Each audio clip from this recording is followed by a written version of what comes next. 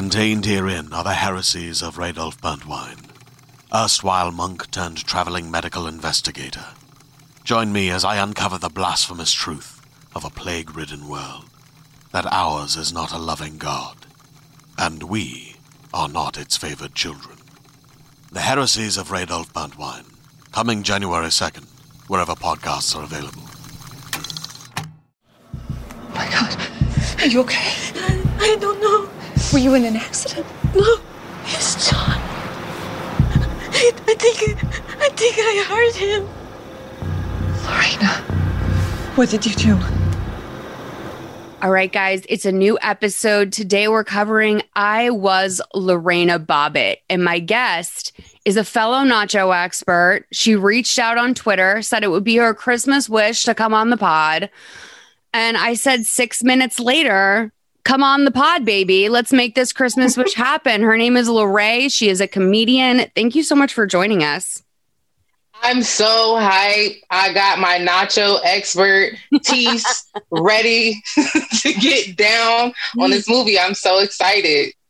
Okay, so I sent you a bunch of options and you picked this movie because, like, let's be real, like, it seems iconic. And immediately I was like, I have to do a lot of research on this because I sometimes get feedback that I don't know enough about the true crime cases. And also, I will have to say I've gotten some hits for how sometimes I wildly speculate. But if you are a regular listener to the show, you know that this is a Lifetime movie podcast. So we typically really are just concerned about the movie. And I have theorized on so many inappropriate things. And that's also in the spirit of the podcast. So that said, I've heard your criticism. And I'm willing to adjust to some of it because I'm a fair and patient queen. And I decided to take on the 4-part Amazon series, Lorena. It was produced by Jordan Peele. I watched it all in one night. I think it was New Year's Eve I spent watching it. So I feel like I know a lot about this case. And I have to say, I don't know what your knowledge of her growing up was, but I think that I might have been like too young for a lot of the details of this case to be explained to me. And I really only knew like the shock jock AM radio version of the story, which is like this poor guy got his penis cut off by his crazy wife. Right. You told me offline that you have some ties to Lorena Bobbitt. Yeah, exactly. So like you said, I was so young when it happened. I didn't really know anything about it, but I've always been known that I'm a little nutty. So the fact that my name, Luhray, sounds like a lot like Lorena. When I was in elementary school, kids used to call me Lorena Bobbitt. And I had no clue why. So I'm like 7 and I'm like, Mom, who's Lorena Bobbitt? And my mom is just like she was too honest with me. She was like, oh yeah, she was a lady that cut her husband's penis off. What would you like for lunch tonight, honey? Right. And I mean, I think that is sort of the common explanation of what happened in the case. I didn't realize how bad and long their history of abuse was. And the documentary was incredibly illuminating just in terms of how the press was able to talk about this case. And, at the time you couldn't even put penis in a headline. So they started to come up with all these different sort of overly precious ways to explain that he was missing his manhood or whatever it is that people wanted to call it.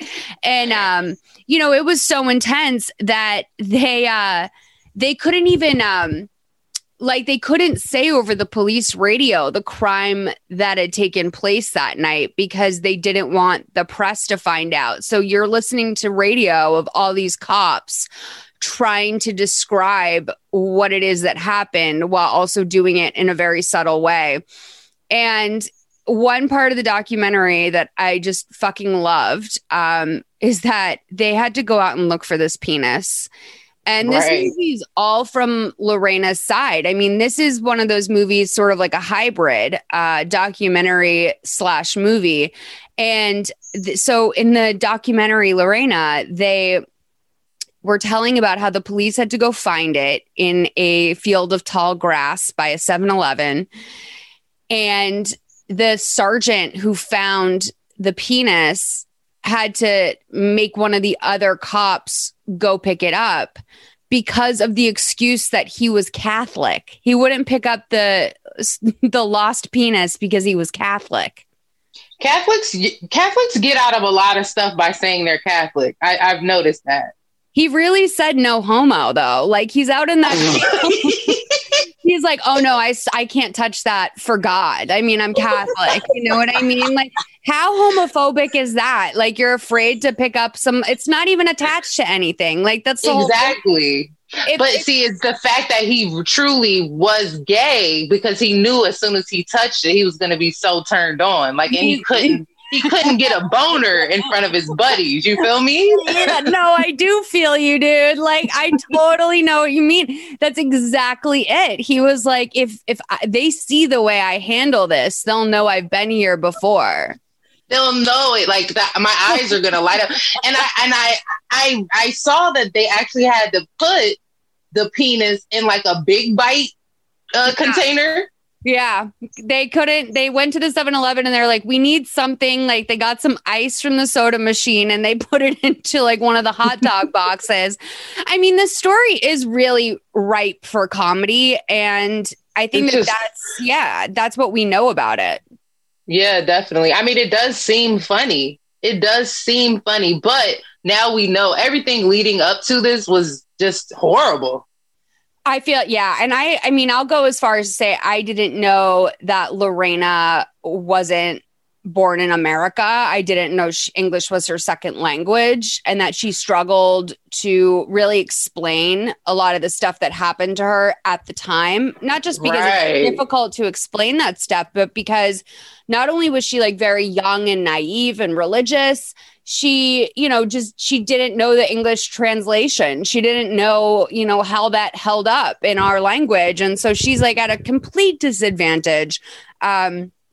The story is fascinating. As I said a little bit ago, so this is like a hybrid documentary / movie where I think they did it similarly with Elizabeth Smart. And she might have had a movie called I Was Elizabeth Smart.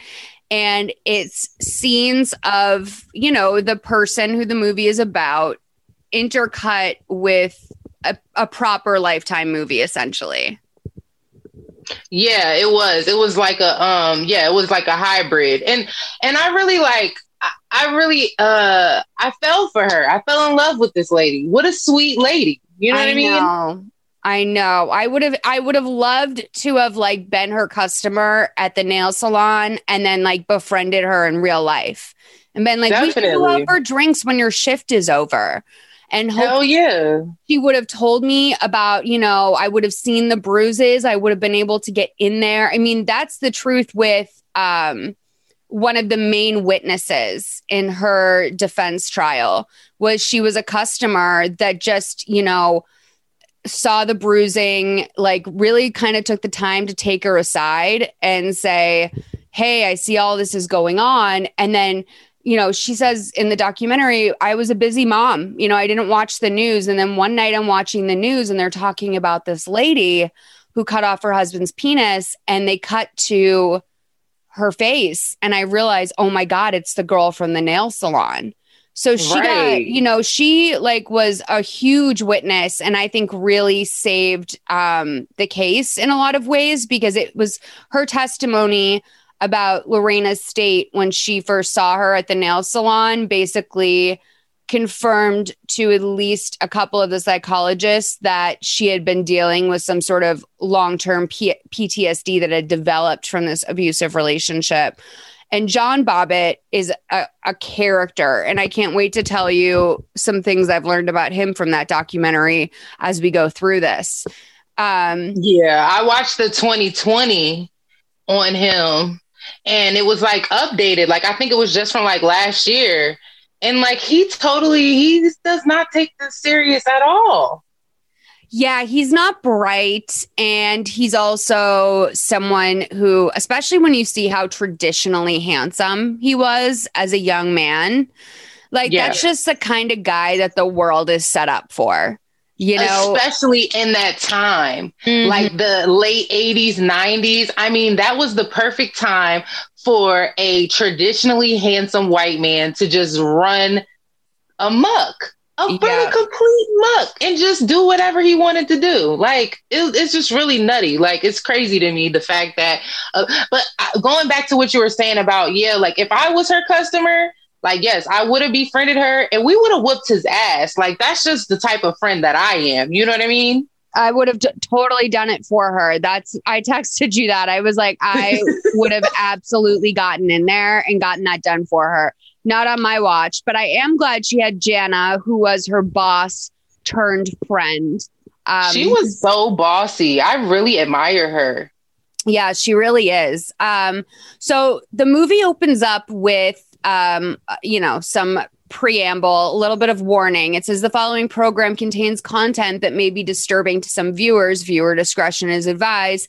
And I would like to also suggest that to anyone who's listening to this. This is a movie that is about a lot of abuse. It's about, sexual assault. It's about all of the bad stuff that you can imagine in an abusive marriage. And so just content warning for that. But then the next one says the following is based on Lorena Bobbitt's personal testimony of events, which has been contested by John Bobbitt. And I love a legal disclaimer at the top. I love that. That's good. That's professional journalism. Sure. So we see Lorena, young Lorena, so cute, in her car at night. She's driving, she's crying.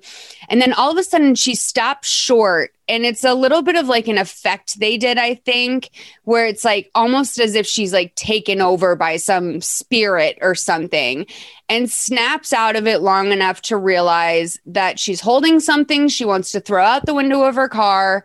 And then in the other hand, there's a bloody knife. And I like that they did the effect like that to sort of show how her mind was probably working at the time, which was like she came to all of a sudden and she's holding a knife, a penis, and she has blood on her face. Definitely. And that's the same thing that like, penises, not like, they're not cute. There's nothing cute about them. There's only one time when you want to see a penis, and you definitely don't want to see one unattached in your hand and just right. coming like that's scary. That's frightening. Yeah, if anyone handed me a loose penis, the first thing I would do is throw it. I definitely would. I would throw it across the room. Yeah. So she arrives to her work, which is a nail salon, and it's, shut down for the night, and she's banging on the doors trying to get in.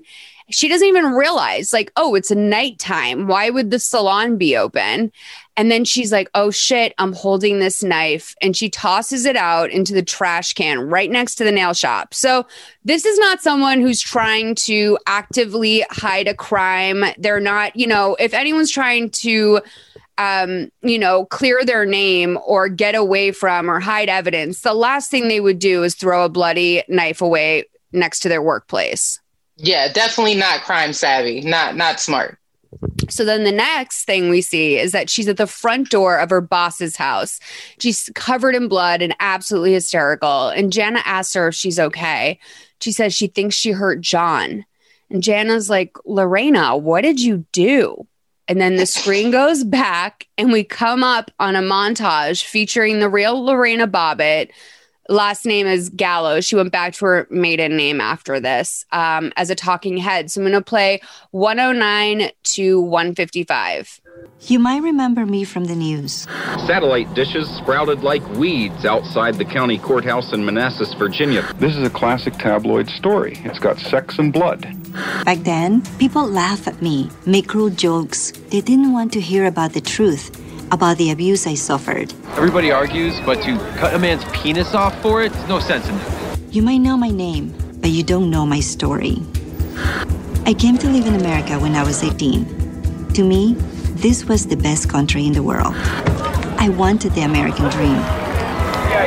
Today, I use my maiden name, Lorena Gallo. But back then, I went by a different one. Back then, I was Lorena Bobbitt. So after that, we see the titles and then a caption over a small town bar, the exterior of a small town bar. It says 1988, 5 years before the incident. And Lorena narrates, to understand what really happened, we need to go back to the night when I first met John Wayne Bobbitt.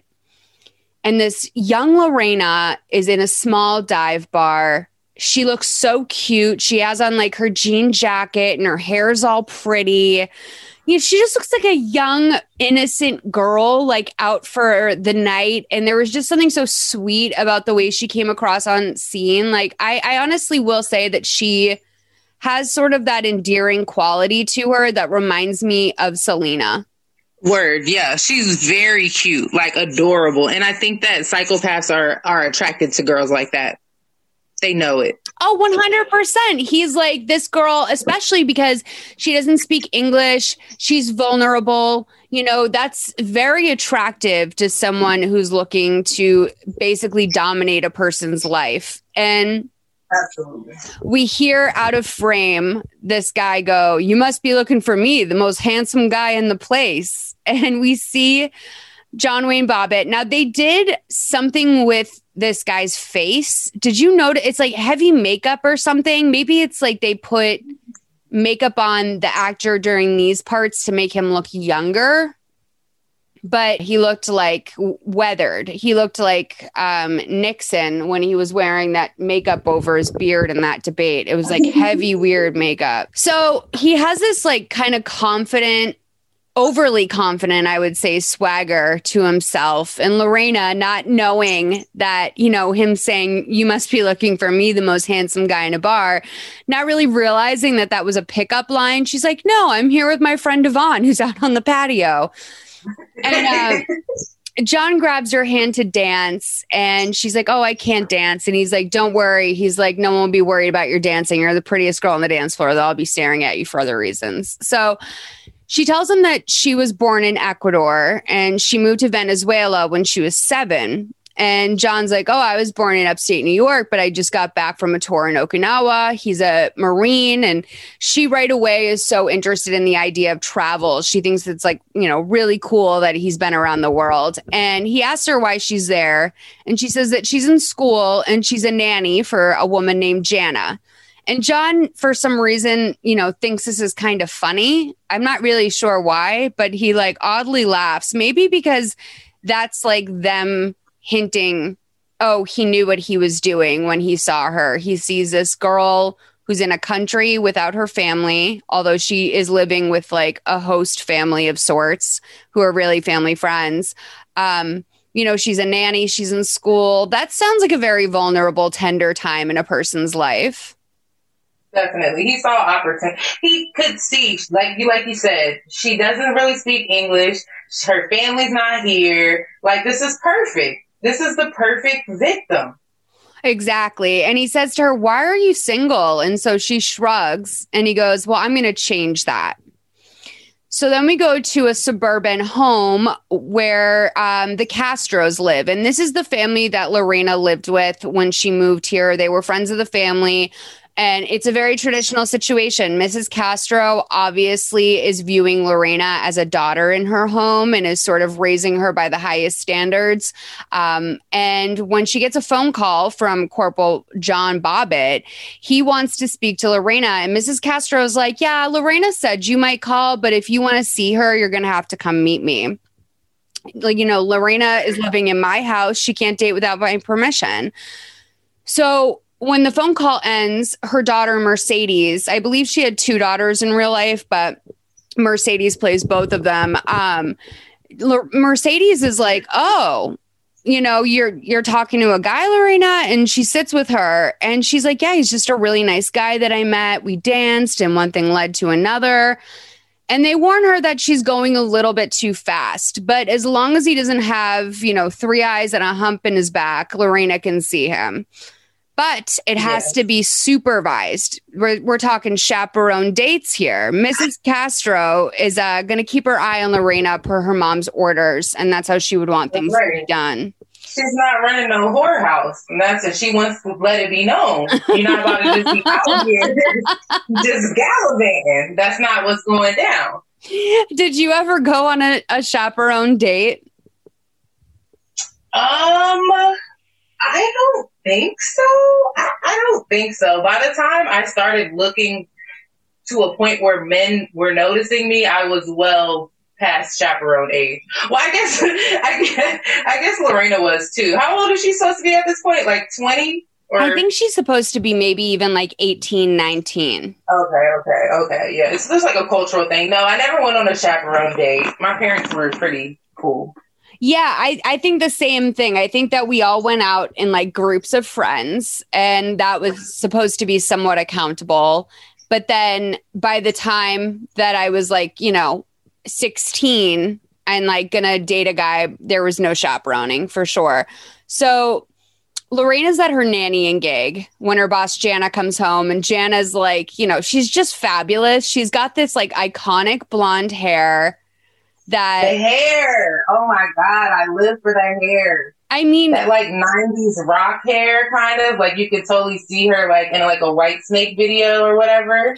Absolutely. And like, to be honest, it's kind of objectively bad hair, but she pulls it off. Like it's very much Jana's look. And, Jana's laughing when she comes in because she sees Lorena's folding the laundry.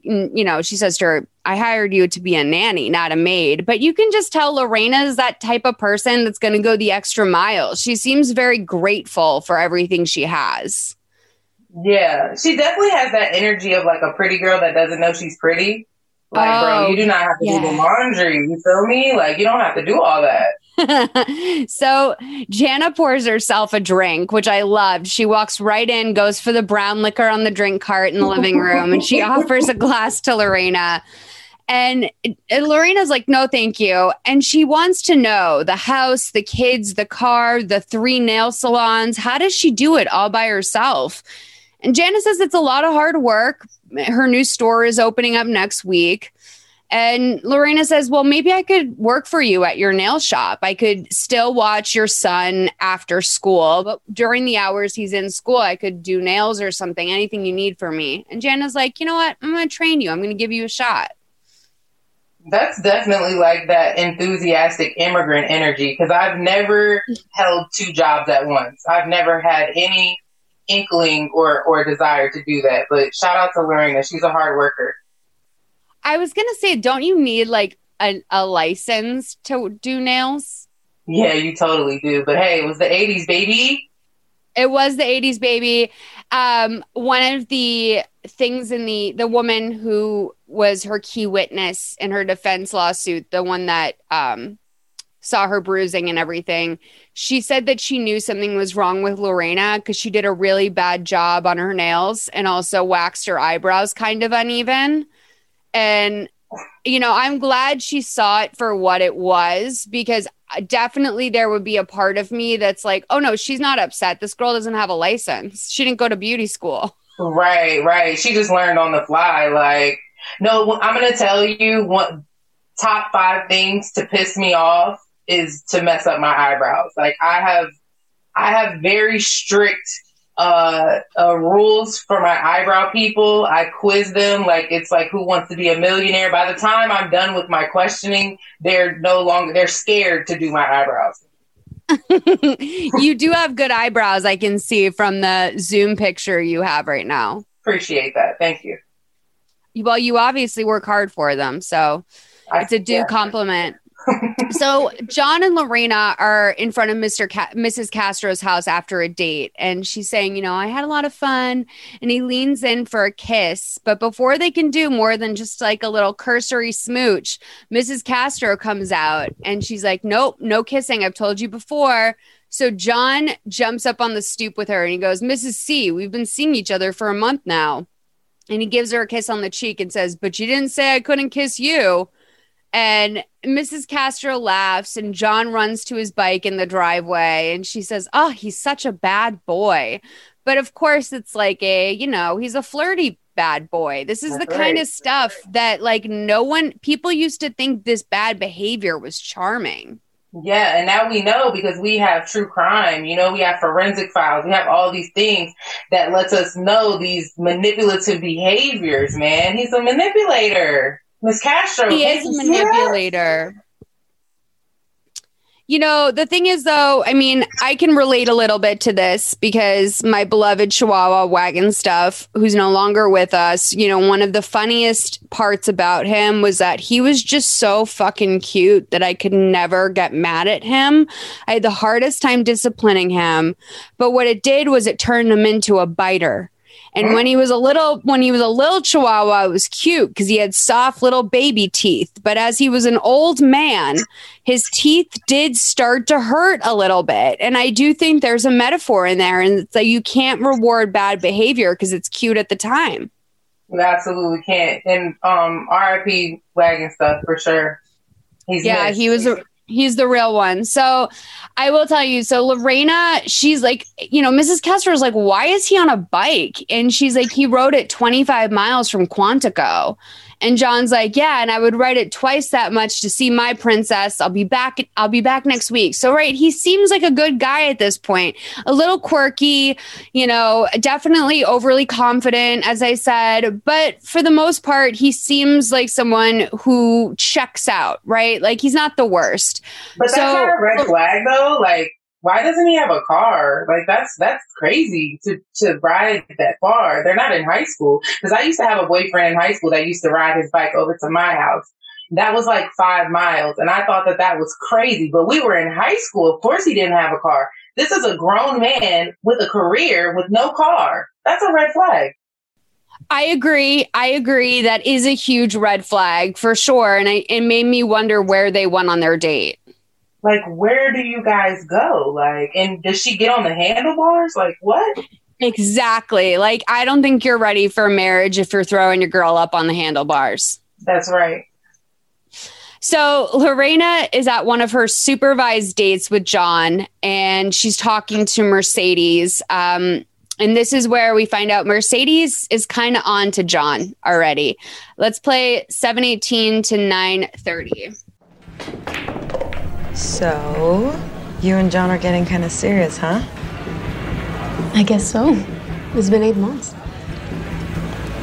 I don't get what you see in him. You don't like John?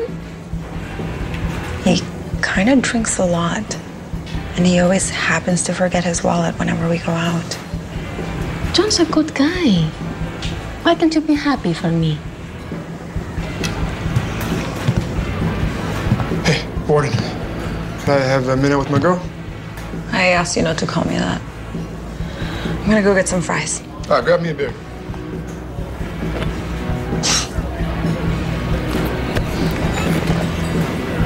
If she keeps eating like that, she'll never find a boyfriend. That's not nice, John. Oh, what do I care? Besides, she's not nearly as hot as you. And your sexy little body.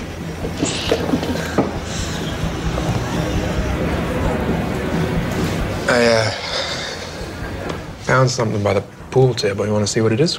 Mm-hmm. Now, I know it's not much. And I know I just found it. But here you are. Until I get a real diamond. Are you asking me to marry you? It's more of a promise. I don't want to lose you. But I'm not going anywhere. Yeah, but he's got this great job working in a salon, and I don't want some other guy to come by and scoop you up. I wouldn't do that. I'm happy with you. And I want to keep it that way. I want you, Lorena, all to myself. I love you. I love you too. Okay. So that was the proposal. There's so much to unpack in this scene. So much to unpack. That's all I was just thinking.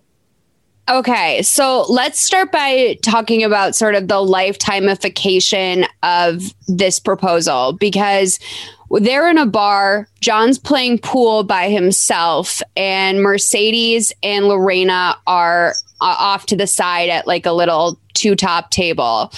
And in real life, what had happened when the proposal went down is that John invited the two of them to go to the pool, like the swimming pool that was on the base that he was living on. So they were having like a pool day, and John found a ring that someone who was swimming in the pool had obviously lost, and he proposed to her with the ring from the bottom of the pool. Which was like a little gold bow, just like they did in this movie. So that was on point. But I liked that they went from like, okay, we can't do a swimming pool because that's budget, but we can do a pool, like a pool table. So I kind of liked that they did that, and it put us in a bar atmosphere. Now, that conversation with Mercedes was heartbreaking to watch, because I think we've all had a girlfriend or a friend warn us about someone we're dating and saying like, I don't know, I feel like he's kind of like, I don't like this about him. I don't like that he like, always forgets his wallet, or he drinks too much the way she does. And Lorena's like, no, I think he's fine. I think you're like being unfair. And when things go wrong, you look back at that conversation and how that could have changed the whole situation you were in if you had just heard your friend's side of it. Yeah, definitely. But there's something there's a term that I use, and it's called the horny fog. When you're caught in the horny fog, and you're lusting after this person, and you're in that, that honeymoon stage, there's literally nothing that could snap you out of it. So, I mean, it's like hindsight is 50-50, but when you're in that horny fog, baby, you can't see through it. Especially because, like, she is, in her mind, like, living the American dream. Like, she just came here. Things are sort of on the up and up for her. She met this really strikingly handsome man who's a Marine, which is a very honorable position. And, it seems too good to say no to, especially if you're like, you're 18, 19, like, that's kind of a time in life when everyone's a little bit of an idiot and short-sighted. Yeah, definitely. I don't even think she ever had a boyfriend before or anything like that, even before she had came to America. So, I mean, I totally get it because, I'm from a military town, so I know how military guys really are. But I see how, they're very romanticized, so I can understand why she was attracted to him for sure. But that ring was definitely not doing it for me. I'm just not that idealistic. Like, no, I need to see I want to see some carrots, you know what I mean? Yes, I agree. It says something to have a guy who's going to take time out of his day to impress you. You have to wear that thing for your whole life. I got to show people this. Like, I have to present this to people. You can't have me out here look down bad like that. But the other part of it is you're right. Lorena was a virgin when they met, and just sort of based off of the way that John operates, I sense that he was not so sexually naive. No, I don't think so. I think he was definitely a hoe. I mean, for sure. Now he looks bad, but when he was young, he was kind of fine. Like, he was, I would give it to him, like, especially for the time. Like, he definitely did look good. Even though I looked up his height, he's only 5'6". Are you fucking kidding me? No, he's only like 5'6". And have you seen that one picture of them? It's a real cute picture. She has like a purple like outfit on. No, let me find it. He's standing right behind her. She's only like 5'3". And when you see him next to her, you're like, oh yeah, he's a little guy. So that's really interesting because I wouldn't have thought that. I definitely, this was a climate in America where like little boys were growing up wanting to be Marines. Like, yeah. That was, it was very much like an all-American hero thing. They were running ads for it that made it look like if you became a Marine, you were a badass. Oh, I see. Yeah, he's about a head taller than her. Right. Yeah, he's not much. He's not. But I tend to think that people. I'm 5'9", So I'm kind of tall for a woman, I guess. So like to me, 5'7", no, I can't do that. Yeah, I'm 5'8". I'm the same way. Like I've gotten less picky about like, oh, I like to date a guy who's over 6 feet. Like I actually think it's kind of cute sometimes when a guy is on the shorter side because you know he has to try harder in life. But you know, like I like a guy that doesn't have everything in his favor necessarily going. Sure. But all of that said, let's discuss the fact that he makes a really shitty comment about Mercedes' weight. Yes, and that's going to be the first of many. He thinks everybody's fat. He does. And this was also not a great time just in terms of like the standard of beauty for women that had any sort of shape at all. Right. And like, have you tried on like quote unquote mom jeans? Have you like ever tried any on? No, because I have no torso. So that shit like goes up to under my boobs. Well, right. And like, I don't have the body for those. And I always am like so happy and like thinking like I could have never have grown up in the 80s. What would I have worn? Like, right. I would have had to be naked constantly. I mean, they look terrible in me. So yeah, it was definitely a hard time to be anything but like a size 0 through 5 for sure. But that's like a thing for me when I hear a guy, even if like, you know, even especially if it's done to make me feel like, you know, oh, you're so pretty, she's so, you know, blah, blah, blah. That really bothers me when I hear a guy making like a fat phobic comment or just like making fun of a woman's looks, especially when she's not his to like make fun of. Like if you have a comment to make about a woman who's passing you on the street, how sad is your life? Right. No, it's definitely corny. And I mean, she tried to kind of like, you know, one thing I admired about her throughout this whole thing, and we'll get more into it, was that, you know, she did try to assert herself every now and then, you know, but she, you know, she still couldn't see through them, you know, because that would be a big red flag to me. Like, I personally think I don't like it when men are like gossipy at all. And I know that's kind of like one of those gender role things, but yeah, I don't like that when guys are like, oh yeah, she like eats a lot, or, you know, it really make any comment about a woman and what a woman is doing. Don't like that. Yeah. You never comment on how much you see someone eat. Like ever, I feel, because you don't know their story. You know what I mean? Like at all. They could have been hungry all day. Like I don't know. All of those things. I just don't feel like you can make fun of something that someone can't help. You know what I mean? Right. I don't like physical. I don't like jokes about like stuff that people physical. You know, there's so much stuff to make fun of. Like he could have called her like the warden or, you know what I'm saying? Like anything like that. But you choosing to joke about her physicality, that's shallow. It's fucked up. So then we go to like talking head Lorena, as I refer to her in my notes. And she says that she built this fantasy of them living their lives together, living around the world, making a family. She was just 19 years old and she'd never dated before. John was her first love. And then we cut to them getting married in a very humble ceremony.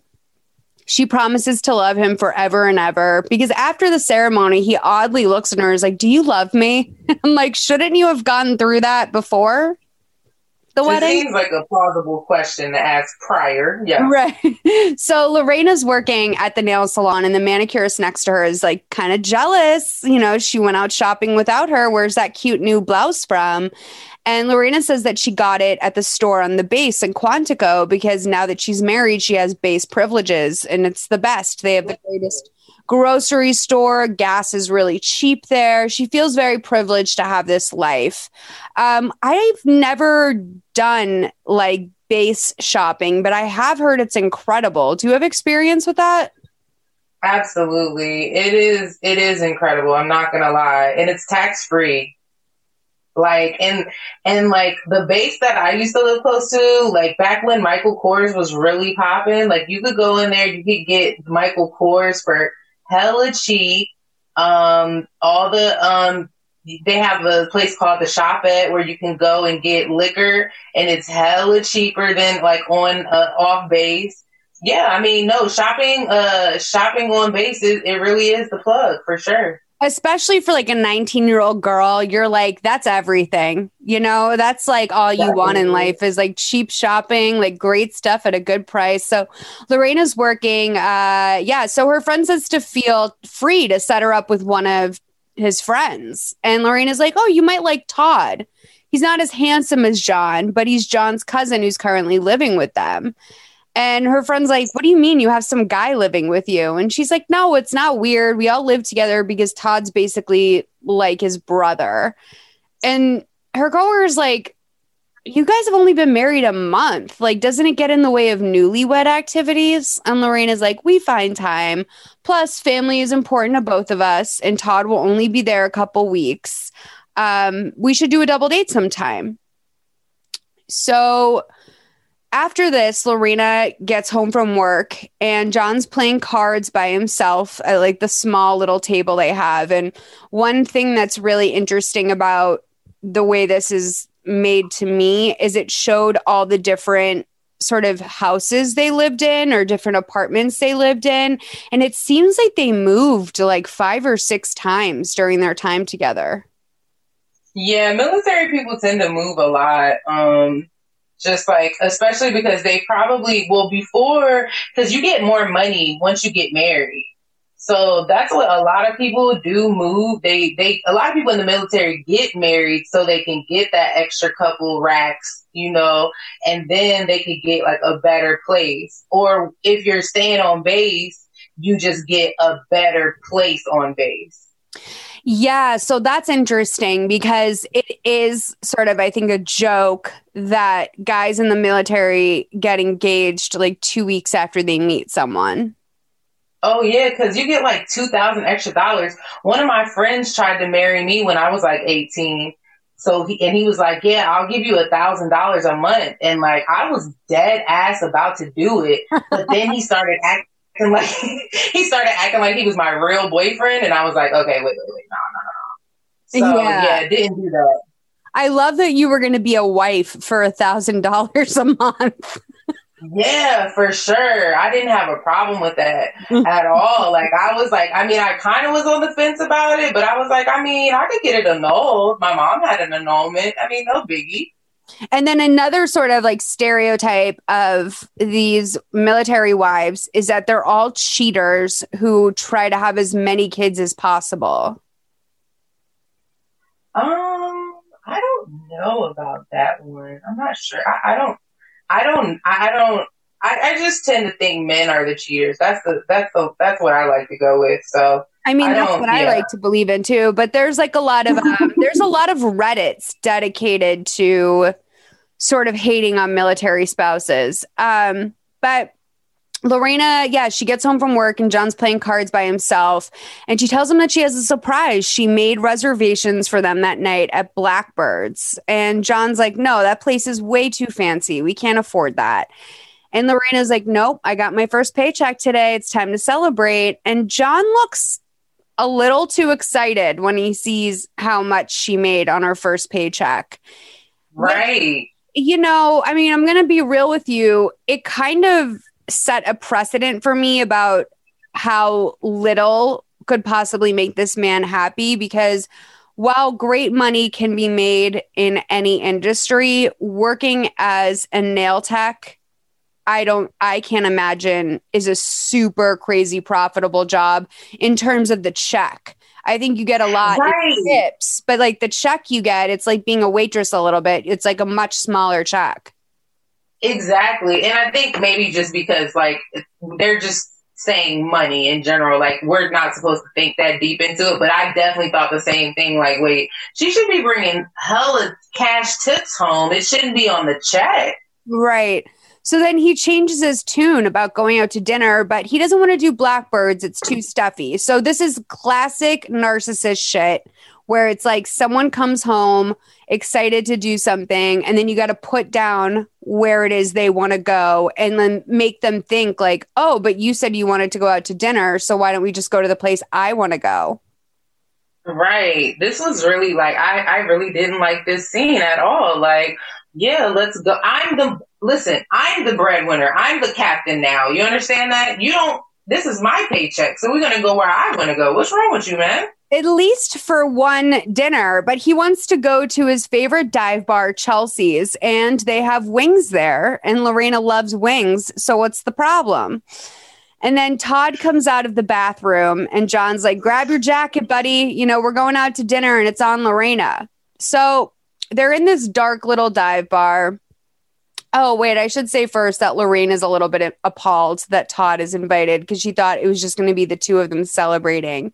But he's like, don't be rude. He goes, don't be rude. If your family was here, they would be included, which is such a like false and strange argument because it's not as if her family is ever just going to be casually at their apartment the way that his cousin Todd is just posted up for 3 weeks. Like when her family comes, there's plane reservations and probably months in advance. Like I doubt that the Gallo family was just rolling up to the house for a couple weeks, but right. And later on, see, a couple years later, Erykah Badu, she's going to write a song called Call Tyrone. Yes. And in that song, she's going to say, I got to pay your way and your homeboy way and sometime your cousin's way. And I feel like she was privy to the Lorena Bobbitt, you know what I'm saying, situation. Like they have something in common there. Because me, I'm never paying your homeboy or your cousin's way for nothing. So don't even look at me like that. You're crazy.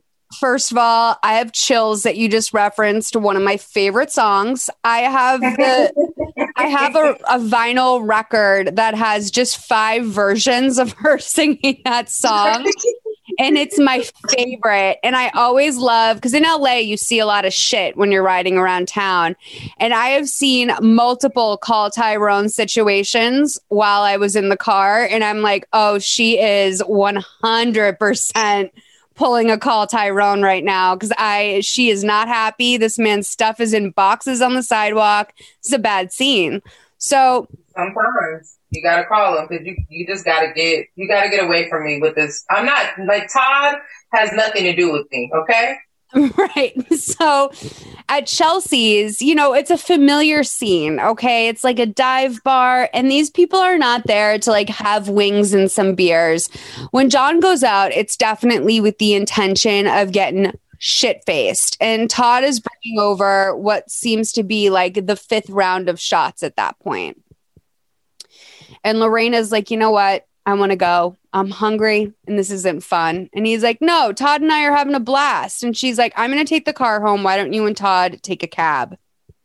And he takes the keys from her and he does this sort of like, oh, you want it? You want this? Like sort of game with her where she keeps trying to go for the keys and he pulls them away right before she can get them, which is one of those things that, you know, seems like maybe annoying, but you don't realize at the time it's like a tiny breaking of your soul. It's just a little thing they're doing to get you used to the idea that they're in charge. Right. Like he's in control all the time. And I'm going to be honest with you. I'll be damned if a man with the last name Bobbitt is going to treat me like this. As a matter of fact, if he wanted to marry me, he would have had to take my last name, that old goofy ass last name. But anyways. No, I was thinking that too when I was watching the movie. I was like, you know, the more I hear it, the more I'm realizing that Bobbitt is a really unattractive last name. It's just so goofy. And I mean, I'm so sorry if your last name is Bobbitt, you know what I mean? And you're listening to this right now, because I know that that's not your fault. But I would say if you're a female, just marry, get married. You know, I usually don't encourage people to just go out and get married, but just do it, babe. That's true. If you're listening to this podcast and your last name is Bobbitt, you've been through enough and you don't deserve my shit for sure. So on the ride home, Lorena's all concerned that he's driving 85 miles an hour and zigzagging all over the road, which, you know, that is a good thing to be concerned about. That's fair. And she tries to grab the wheel from him because he's sliding over into the wrong lane and about to get into a collision. And this just completely infuriates him because it's a real life and sort of symbolic way of her taking control of a situation for even a moment. And he can't stand it.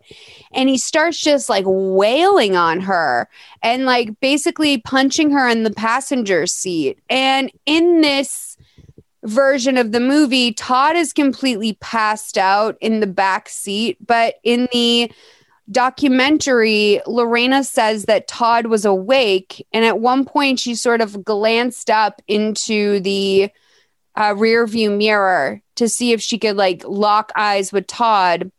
But Todd was just looking at John and nodding and being like, yep, like, yep, put her in her place, show her what we do when women act like this, which especially is interesting because they're family.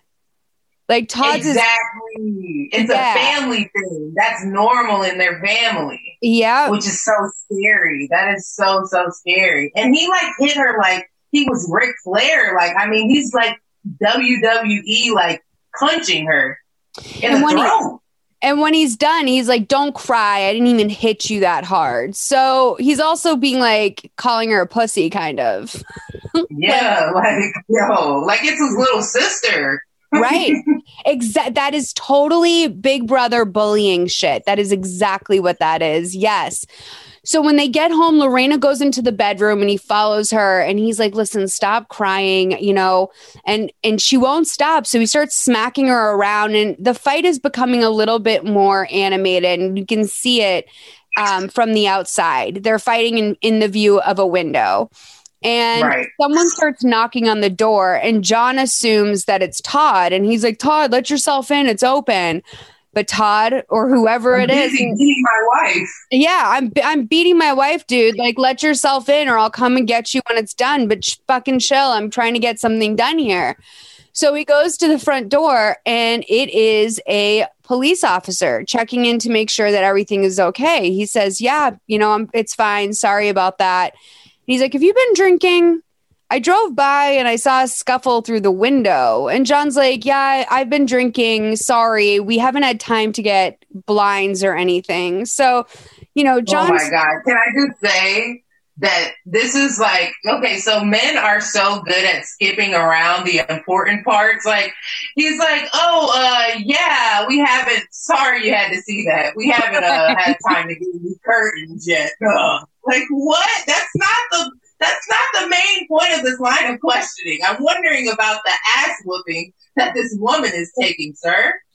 Right. And that's the kind of dumb I think John was as well. Like, I think that he was literal like that. Like, I think that he was thinking, oh, the problem here is that he was able to see through the window. Like, just very sort of plain-minded like that. And the cop is asking what's, you know, going on with the fight, though, John. And John's like, no, it wasn't like that. You know, my wife gets paranoid sometimes and I have to calm her down. And the cop like looks past him and sees Lorena standing in the living room. And he's like, do you want to stay here? And she shakes her head no. And he asks her if she has another place to stay. She also says no. But she wants to leave anyway. So the cop escorts her away and John slams the door behind him. And, you know, it's interesting that she says she doesn't have any place to stay, but I think it's very understandable because she does know the Castros. Obviously, she has Jana. But the reality is she doesn't want to go to these people 1 month into her marriage because it's only 1 month into them being married and say, hey, you know, that guy that I convinced you all was a good guy. He's beating me now. I don't want to go home. So she didn't want to admit defeat. Yeah, I mean, who would want to admit that after a month? I mean, after any amount of time, you know what I mean? Like, you wouldn't, I mean, that's a very embarrassing thing. Like, nobody wants to admit that. But yeah, a month, that's tough. And like, you know, obviously abuse is sort of evergreen. It's not something that's like, oh, it happened back then. And, you know, no woman would stand for it now. That's not true. There's so many women in domestic violence situations. But I think especially back then, it was something that a lot of women dealt with and they just didn't talk about it. There wasn't a forum for it. And we know because of this movie, you know, and also we know because of this whole story that a lot of things were put in place for women after this. A lot of laws were put in place. This shed a huge light on domestic violence. And I think it's unfortunate that no one cared until a man got his precious, precious penis cut off. But you know, it's this was definitely a time when like it was very difficult to come forward. There wasn't there was definitely a precedent for it, but it wasn't a super well established thing. Yeah, definitely. And I think even Lorena, she talks about how, and I really love that she did this too, because later on she's going to talk about how there was no like hotline for her to call. And she's like, even though millions of people, and she actually said people instead of saying just women, because, you know, we love an inclusive queen. She's including men that are also abused too. But at that time, there was no hotline for women or people, like you said, to call. So yeah, it was a very secretive thing. And, you know, I do think like she was a catalyst for a lot of this stuff. She was, and she continues to work in this today. It was interesting on New Year's Day, we did like a little family group chat, and I had mentioned that I was getting ready for this podcast, and my mom said that she saw Lorena Bobbitt speaking at an event like a year ago, and it was in Boston at a domestic violence shelter, and it was the talk targeted specifically for Latina women in Boston. And I was like, Mom, why were you there? And it turns out she has a friend, because thankfully, my mom, this Irish woman, you know, in her 50s it doesn't apply to her. But yeah, Lorena Bobbitt's still at large helping women out. It's kind of amazing. So we cut back to Lorena and her talking head, and she says that she kept telling herself that it was going to pass and that everything would be okay, but it didn't get better. So we see back in 1993, 3 hours after the incident, at the emergency room where Lorena is awaiting her rape kit. She's also being comforted by Jana and interrogated by a police officer. And this isn't the real full interrogation. This is just that cursory thing when they get an incident report and they have to go into the hospital and deal with it. You know, they're getting basically down just the bullet points of the case. And this whole movie is so triggering to just hear how men speak to women and also to victims who are, you know, still not the clear victim necessarily, because all these guys were just really freaked out that this guy lost his penis. That's the bottom line, is that the main concern for everyone was not what happened to this woman that made her want to do that to her husband. It was like this weird mass hysteria about the idea that a guy might not have a penis. And it's just, you know, because I've never had one, I don't know this, you know, supposedly very intense relationship that men have with their dicks. I've only heard of it. But well, you know, they're very attached to them, because if you spend time with a man, you'll notice that they have to touch it maybe like 4 to 5 times per hour just to make sure it's still there. Yeah, touching, thinking about it, working for it. They do it all for their dick. And it is kind of interesting when you think about, especially in this scene, how the guy's tone is so influenced by that. Let's play this clip, 1732 to 1938. We were in the apartment, in the bedroom. He made me have sex. After I went to the kitchen and I took the knife, and then I don't remember.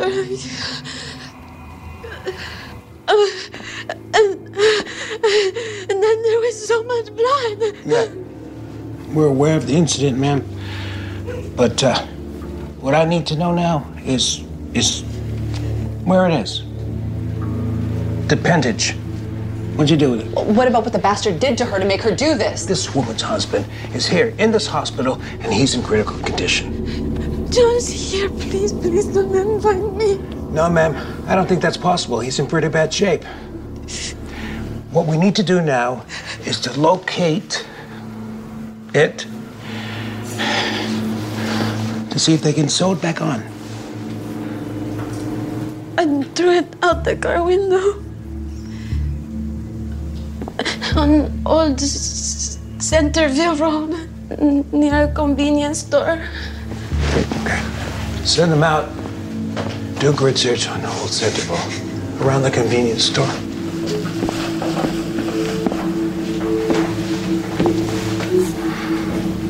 Okay, so the nurse is going to come in and administer a perk exam. Do you know what that is? It's a rape kit, honey. They're going to collect evidence so they can prove what John did to you. All right, now sit tight. The nurse will be right in. Can I go home after that? We're a long way from that. Oh, I mean, this is why so many people don't report, they don't deal with it, because it's like, who wants to be spoken to like that after going through something so traumatic? It's so clinical. He's talking to her like she's not human. Yeah, he's like, oh, we're aware of the incident. Just where's the penis? I hate that language like that. We're aware of the incident. It's like, don't condescend to me, asshole. Like, I understand that you have a job to do and that you need to be professional, but there's no reason to be so clinical about it. Now, this is very interesting that John was also in the same hospital on the other side. Their urologist is there waiting for the penis to be found and to come back. The guy who did this surgery on John was basically a rookie surgeon. He had never done anything like this. I don't think a surgery like this had ever really been performed before, so there was no precedent for it. And whether or not John's dick would ever work again was going to be sort of a 2-year discovery process of, them seeing how this reattachment went over time. I don't even know how they would clean something like that before attaching it, if I'm being honest. I think you just kiss it up to God. You're like, God made dirt. Dirt don't hurt. All right, let's do it. Yeah, right. If they had gotten it earlier, maybe the 5-second rule would apply. But yeah, no, I agree. So, this Jana, thank God for Jana. I'm so comforted by Jana myself. I'm watching it and I love her. I'm like, thanks, Jana. I know you're right. She did go through something terrible. So it's always good to have a powerful white lady in your corner. You know what I mean? Because not only is Lorena a young woman, she's also, and we have to really keep this in the forefront of our mind, she's also an immigrant. You know what I mean? She's speaking broken English, and I think that also influenced how people treated her as well. Because a lot of times people treat, people that are ESL, English second language, they're slow. And it's no, I speak 2 languages. I'm not retarded, or can't say that word. I'm not slow. I'm just, I'm processing it. So I really love that she had Jenna in her corner for sure. And, think about it. She is this religious Catholic girl. She's still really young. She was a virgin up until, she married her husband. And words like rape, especially, now that word, we're less afraid of saying it. But for sure. I don't even think that was in her vocabulary either, No. But what made me upset about this part was it was because she didn't have the great command of the English language. So I think it kind of made it seem like she had cut his dick off because, or no, maybe that's later. That's later on. It made it seem like she cut his dick off because he couldn't make her come, when I actually think if that was the case, at a certain point, it would be justifiable. Yo, you're coming every time, man. This is bullshit. No, she does a great job of sort of explaining that a little bit. But yeah, I think that none of this was anything that she was prepared for. How could you ever be prepared for it, right? But especially if you don't have the vocabulary for it in your first language, I can't imagine trying to explain it in your second. So, John is basically being treated as the priority victim right now. And everyone is so scared about this penis not, working out for him. So Lorena says in her talking head that the first night was a blur, but she remembers being absolutely terrified. She didn't know what, she did. She had no idea that this would change her life forever. And, I will say, thank God she didn't kill him, because I don't think she has the constitution of someone who could live with that. I really think that doing this to him, it really did hurt her, because there's a big part of her that was like, had a lot of allegiance to John. And even though he did this terrible thing to her, she very much, believes in traditional marriage. She believes in the idea of marriage. There's even points later on where, after all of this has happened, she says, John is still my husband. She took that very seriously, when I think a lot of people would be like, well, fuck him at this point. I don't think she ever really had that attitude. Yeah, she wanted to keep making it work for sure. And no, that's just, but I think that's also the privilege of being an American woman. You know what I mean? We have this privilege of feminism. We have a privilege to be feminist and know that we're equal parts and everything like that. And I don't think that a lot of women are raised like that in other countries, especially in that time. No, for sure not. And it's and you'd be surprised, or you wouldn't be surprised, at how many people do have access to feminism and the right to practice it and actively choose not to for one reason or another. But Lorena is getting interrogated with Jana, and the detective, they're all in this interrogation room. And she says that John came in the bedroom that night, and he undressed, but he kept his underwear on. And the detective is like, wait a minute, you said that earlier, you said he took them off. And which one is it? And she's like, I guess he kept them on. And Jana's, at this point trying to advocate for Lorena, but the cop wants to get into it more. Apparently, her husband's friend Robbie was there that night. He had come to stay with them from New York, and the two of them went out drinking. And the detective doesn't understand how Robbie was on the couch but didn't hear Lorena yelling like she said she was. And Lorena says that the bedroom door was closed, and the detective again pushes back and said that Robbie probably would have heard this. And then Jana calls out the cop and says whether he heard her or not doesn't matter, but the detective tells her that this is an official police interview and she can't interject. Then we go back to Lorena's talking head, and Lorena explains that she was interrogated for 14 hours overnight. She didn't understand what was happening, and her English wasn't very good. She was never offered a translator or an attorney during this time. And which seems crazy. And I mean, I love my girl Jana, but how did she not say, yeah, we need a lawyer? No, we're not going to keep answering questions. She needs a lawyer. And anybody listening, never talk to the cops without a lawyer, period. Right. No, it's true. It's true. And, what's interesting about his little, did Robbie hear it or not? If Robbie was on the couch. Well, you know what? A lot of people hear things and they don't do anything. Exactly. What does Robbie have to do with it anyway? Exactly. I mean, yes, he was in the place, but it's almost as if the detective has never heard of someone passing out drunk, or he's never heard of someone, seeing something bad happen and not saying anything. It's why is the detective so obsessed with Robbie? He's super, it's why are you so obsessed with him? Let it go. Robbie, he was minding his business, bro. He, isn't Robbie, he's staying on the couch. He's not trying to lose his spot. He's not going to have anywhere to go. He's going to have to pay for a hotel. Right. Out. If you want to know about Robbie, at a certain point, you're going to have to ask Robbie.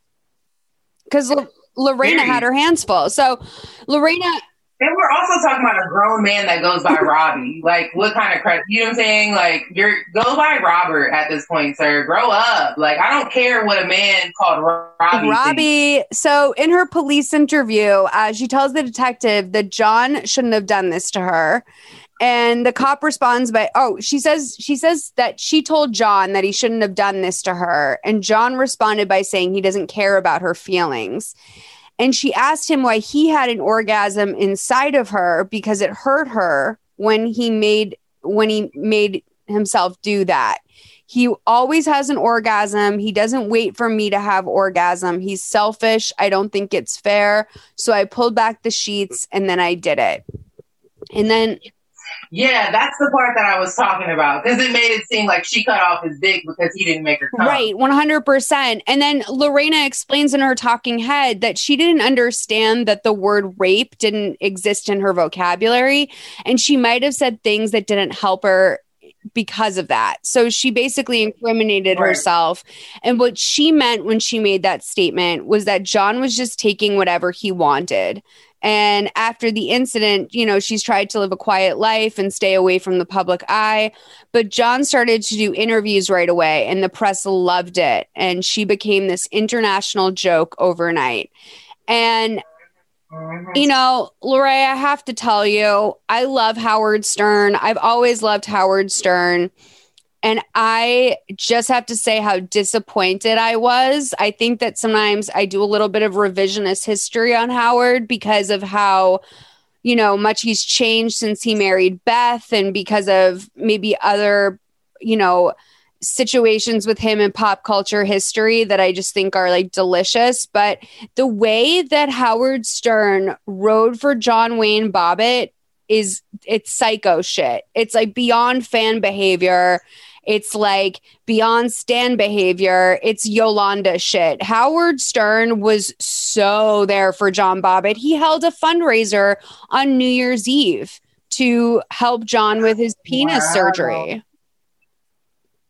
Yeah, well, I think that Howard Stern is like obsessed with penises in general, right? He is. Yes, he is. And it's definitely an issue of like, you know, oh, this will be great for viewers. I have a bunch of guys who tune into my show because I interview porn stars, and they'll all laugh about how I'm helping out this guy who lost his penis. And then Howard got a little bit ugly about it too. And he, you know, started to make comments about how Lorena, because she was so young, she still had like baby acne a little bit, you know, like the way that you sort of get like pimples when you're like, you know, a teenager. She had that a little bit. And Howard made some really like nasty remarks about her looks and just gave John an opportunity to shit on her, which is so fucked up because this case was ongoing. So all of this was part of like a media frenzy where they just kept feeding it and feeding it. And with that, you get to a point where it's really difficult to find a jury, if I'm being honest, just based on the amount of stuff that's out there. Like, I don't think anyone could possibly say at the time that they had no thoughts or prior knowledge about this case. Definitely. And the area that it was in, you know, being that it's so close to DC, it was in the greater DC area, like, that's a very news concentrated, or like everybody there is very aware of what's going on in the news and stuff like that, just because of how close they are to Capitol Hill and everything. So yeah, I would say like there was no way that they were going to get an impartial jury at all. So wait, where are you from again? I'm actually from Virginia. So where they're from is called Nova, Northern Virginia. I'm from the coast of Virginia. Yeah, I'm from like Virginia Beach. Oh, okay. Yeah. Where do you live now? Atlanta. Okay, so are you how's the elections shit there going? Are you ready to vote? Yeah, you know, we're gonna make it blue again, you know what I mean? But the thing is, like, it's really I think even the rednecks out here are ready for a change. Like, I mean, everybody just is kind of over it. Like, yeah, we need to do something different. So it's going good. I know you were working today, but did you see that there was a all these tapes released of Trump on like a group call with all of these different politicians from Georgia, and he was basically kind of not so veiled threats to get them to get him more votes after the election. No, he was like, you know, are the machines. Yeah, he's probably going to get impeached again if it's even possible to do that in the next, 15 days. But the Georgia Republicans were like really over his shit. You could just tell they were kind of placating him with the call, but everything he was saying, they were shutting down. And, you know, it's hard to sometimes acknowledge like, oh, you know what? Good job, you guys. Because you're also like saying that to people who have gotten away with a lot of heinous shit. But I was very proud of Georgia today, I have to say. Yeah, I'm telling you, even as soon as Trump lost, like those signs were out of those yards so fast, man, they turned on their boy. Yeah, that was kind of delicious to see, like all the people being like, well, I guess it's over. It was a nice 4 years. Right. And thank God for that, though. Like, thank God for, people willing to, everyone who just gave it up. I know there's still so many people fighting for it, but everyone who gave it up, I have to give you a small pat on the back for that. So, as Lorena is saying, she was made a joke overnight. We see that she's working at the nail salon and there's this little TV in there that's just background noise, basically. And every woman in the place is listening to this background noise. It's about Lorena. It's people joking on TV and all the women in there kind of side-eyeing each other, thinking about what they're hearing and who they're with.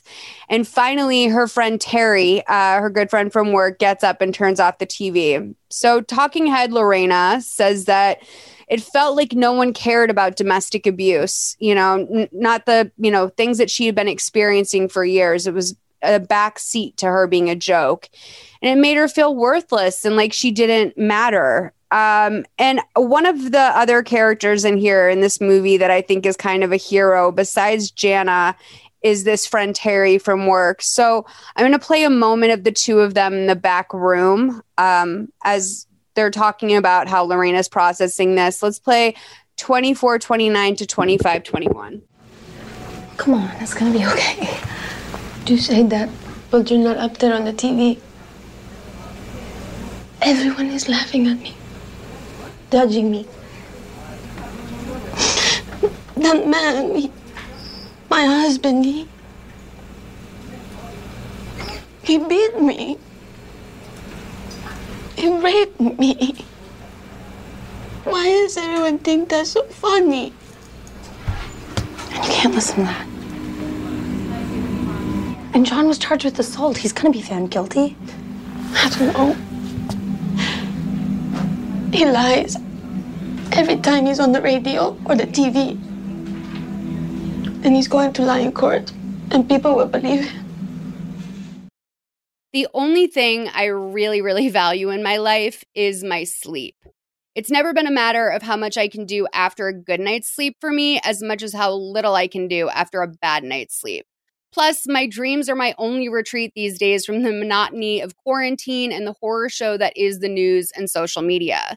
That said, I needed a new mattress for years before I found my Helix, but I didn't know what to do. I'm at an age where it doesn't make sense to buy anything less than a big girl bed, meaning a mattress that's going to be an investment. But the problem was I've never found mattress stores to be a great experience. If I test out a bed with a mattress salesman who I'm projecting all kinds of crazy stuff onto because I watch too many Lifetime movies, just standing there watching me, asking me how it is, I'm the type of person to say, it's fine, just to get out of there. And for the last year, it wasn't even an option to do that. Buying a mattress is way too big of a decision to go through all of that. The Helix experience is not only great, it's cool. You go on the website and take a quiz. It's just about 2 minutes long that asks you how you sleep, if you run hot, if you've traditionally preferred soft, medium, or firm mattresses. If you share your bed, you can include your partner's needs too. The mattress comes right to your door, shipped for free. Helix matched me with their Midnight Luxe model. I said that I wanted to go with more of a medium firmness because my last mattress was soft and I was waking up in pain a lot of mornings. I cannot emphasize to you how hard I knock out every single night on this bed and how refreshed I feel when I wake up. There's a reason why Wired and GQ both ranked Helix the #1 overall mattress of 2020. I'm less grumpy and I can start my day easier and faster when I'm well rested. I'm obsessed with this bed and I want that experience for you too. Just go to helixsleep.com/mothermayI, take their 2-minute sleep quiz. They'll match you with a customized mattress that will give you the best sleep of your life. You can even try it out for 100 nights risk-free. They'll come and pick it up from you if you don't love it, but I think you will. Helix is offering up to $200 off all mattress orders and 2 free pillows for our listeners at helixsleep.com/mothermayI. That's HELIX sleep.com/MOTHERMAYI.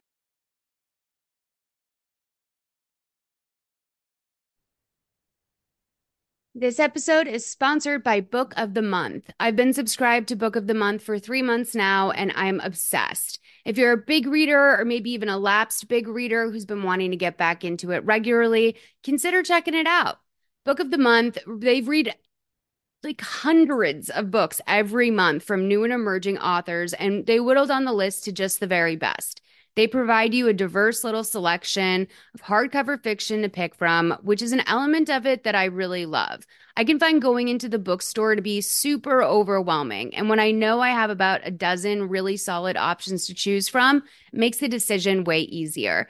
Plus, it's cheaper than other options, shipping is always free, and there's a loyalty program with rewards and even lower prices if you choose to stick around. There's an app where you can pick your upcoming books and track the progress of your reading, and there are challenges on there with rewards. Your book arrives in a super aesthetically pleasing box, by the way. That's the kind of touch that I always really appreciate. Personally, I read at my own pace. Sometimes I can only get to 1 of my 2 books a month, and I keep the ones I haven't read yet on my windowsill right next to my bed so I can just see them all there. It inspires me to pick one up and read. It's nice to have options in front of you. If you're interested in trying it out, you can get your first book for $5 with code PASTEL at bookofthemonth.com. That's code PASTEL at bookofthemonth.com. As a podcast network, our first priority has always been audio and the stories we're able to share with you. But we also sell merch, and organizing that was made both possible and easy with Shopify. Shopify is the global commerce platform that helps you sell and grow at every stage of your business, from the launch your online shop stage all the way to the did we just hit 1 million orders stage. Whether you're selling scented soap or offering outdoor outfits, Shopify helps you sell everywhere. They have an all-in-one e-commerce platform and in-person POS system, so wherever and whatever you're selling, Shopify's got you covered.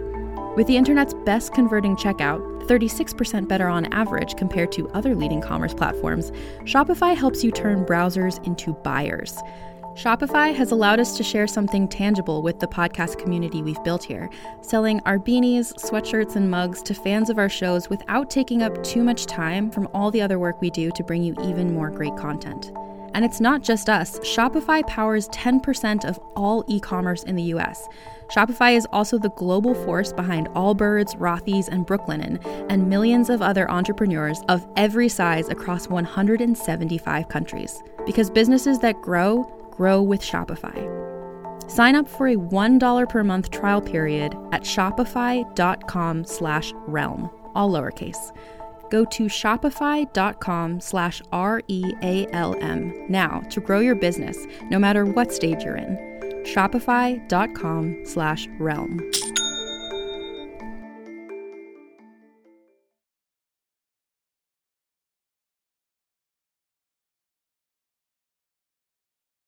This little girl, I just want to give her the biggest hug and tell her that she's going to be okay. It's so hard to watch. I feel like this maternal energy is coming out of me where I'm like, it's okay, honey. It's going to be fine. People do care. Yeah, I know. It's so sad. It really is. It is. It's heartbreaking because, yeah, I mean, to your point again, like when you are an immigrant, a lot of times you may have people here that you know, but for the most part, it's probably a very lonely experience, especially at first, which is why I have to always give hats off to people who have done it, because it's not a task for someone who's not brave. And for this like young girl to be going through all of this in the midst of, you know, trying to find her place in this country that she's so passionate about. One thing about Lorena Bobbitt is that she decided to not take the plea deal because if she did, that would mean she's a felon, which means that she wouldn't be able to be an American. And that was not okay with her. She would have rather spent 20 years in jail than to basically give up her opportunity to potentially live in America.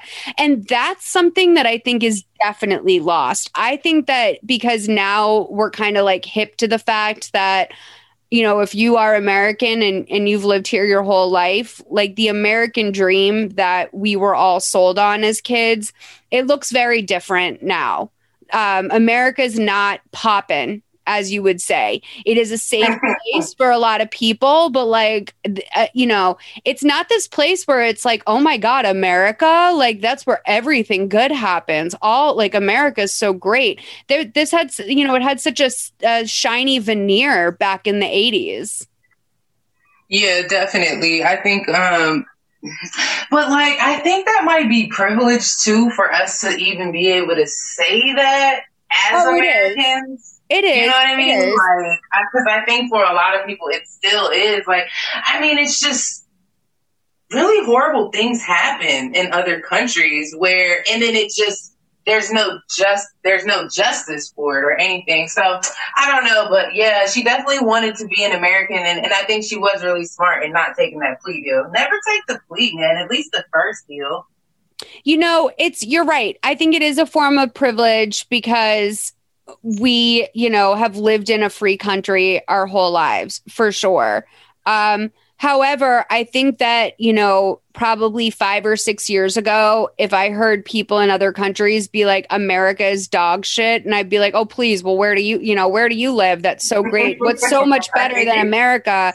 And then I think about the fact that like people can't pay for their diabetes medication and are going into debt to save their children's lives because of our healthcare system. And I'm like, you know what? I think that Reagan era shit was a little bit maybe oversold. But again, definitely privileged to say that.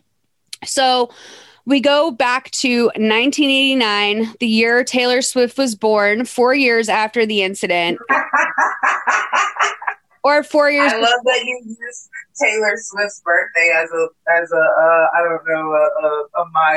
milestone. Well, I mean, she put out a album of the year winning album called 1989. I mean, it's as a Swiftie, even the most casual Swiftie knows. So this was 4 years before the incident. We pick up on the night that Lorena spent in her car after Chelsea's. She slept outside of the nail salon. And she wakes up and she waits outside for Jana, who like is like, oh, you're here early. She has like a big smile on her face. And Lorena, you know, Lorena pulls it together. Like she definitely doesn't look like she's, you know, having the best day of her life, but she's not someone that you would assume something is terribly wrong when you see her, right? She pulls herself together.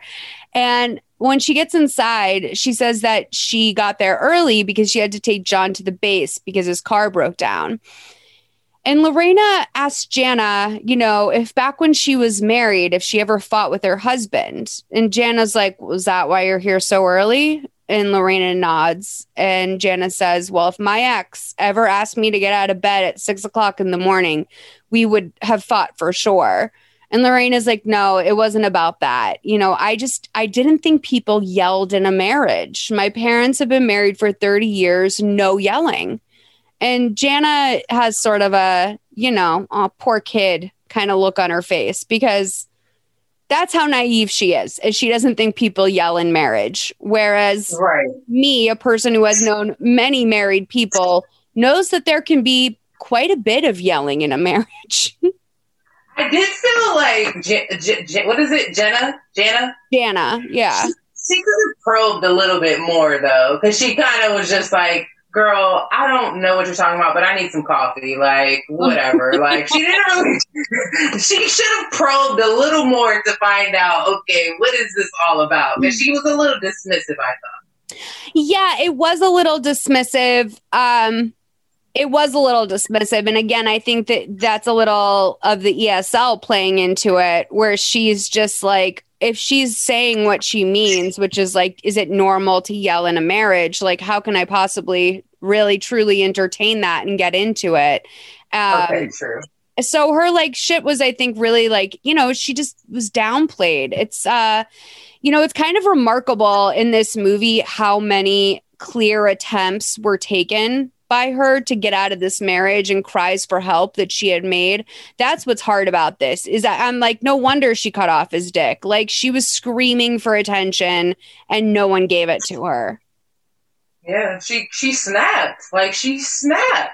Because nobody would listen to her. I mean, and if you have to, hey, by my standards, if you have to cut a little dick from here, you know, from time to time, that's just what you got to do. Right. Yeah, exactly. Yes, you're 100% right. So Lorena's back at home making dinner later when John comes in, and she says she doesn't understand what happened last night. Why would he hit her like that? And he says he was thinking about it at work, and he was just worried that she was going to, you know, make them wreck the car. And Lorena doesn't accept this at first. She says that he was really drunk, driving all over the road. And he says that she's being dramatic. And she says, you punched me. You hurt me. And he goes, no, I know. But what's done is done. And let's just put it behind us. Which, like, that's not like you forgot to wash the dishes. Like, it's not, oh, you left your socks right outside of the hamper. Like, dog, you beat me like a runaway slave. No, this is not okay. I know. Imagine. I'm Black, so I can say that. Imagine the confidence to be like, what's done is done. You know, like, absolutely not. Especially because, you know, the finances of this home, John was making almost no money, like every job he ever got. And it's like, how dare you be in what is essentially another woman's house, a house that she is gracious enough to let you live in, and tell her, oh, what's done is done. Sorry, let's move forward. And she tells him, you know, she can't really move on from that, but he just brushes it off. You know, he says, that's not him. We were just fighting because I was drunk. And she says, well, why didn't you stop drinking? And he goes, if that's what you want, that's fine. This will never happen again. I promise. I love you. But just so you know, you really shouldn't have grabbed the wheel. All of this could have been avoided. That so pissed me off. That so pissed me off. Like, so we just went on this whole roller coaster ride for you to get off and say that, yeah, but still, you shouldn't have grabbed the wheel. Like, man, that really pissed me off. I know. It reminded me of like being a kid and like just something irrational happening, like getting disciplined some way. And like, no matter what happened, it always came back to it being my fault when like I knew it was not. Like, you know what I mean? It's like that thing. So he opens the fridge while telling her, you know, he's going to make it up to her. They'll spend Labor Day weekend in Ocean City with Todd. And he brings a can with him into the other room. And I noticed, okay, so it is a green can, but do you think that he just told her he's going to stop drinking and then went into the fridge and got a beer? Because I think that's what happened. Yeah, for sure. I mean, yeah, why not? He doesn't respect her. He's not, obviously, he's not afraid of her. So yeah, he definitely just said, I will quit drinking right after I finish this 6-pack, honey.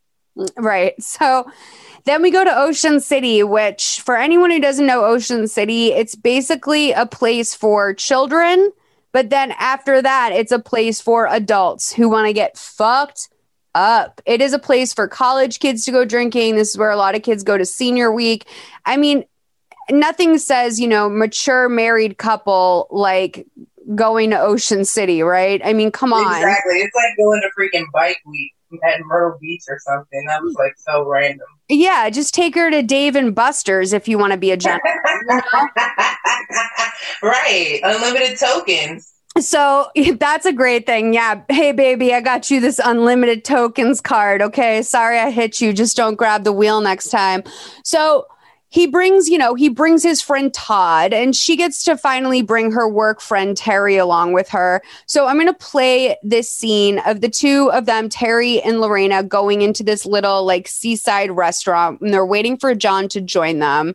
There's going to be two single guys in the bar. You're going to hear one of them at one point, but then after the whole bar seafood restaurant incident, we're going to hear the ride home, 2854 to 3043. All right. See anything here you like? As long as there's hamburgers and beer, John will be happy. You couldn't handle us. Really? Right in front of my face. What are you talking about? Thought we were here to have a nice dinner. We are. Terry and I are starving. This is what you do when I'm not in. You pick up guys and you screw them. No. Do you think I'm stupid? John, calm down. Lorena wasn't doing anything. It was me flirting. Weekend's over. Let's go. Let's go!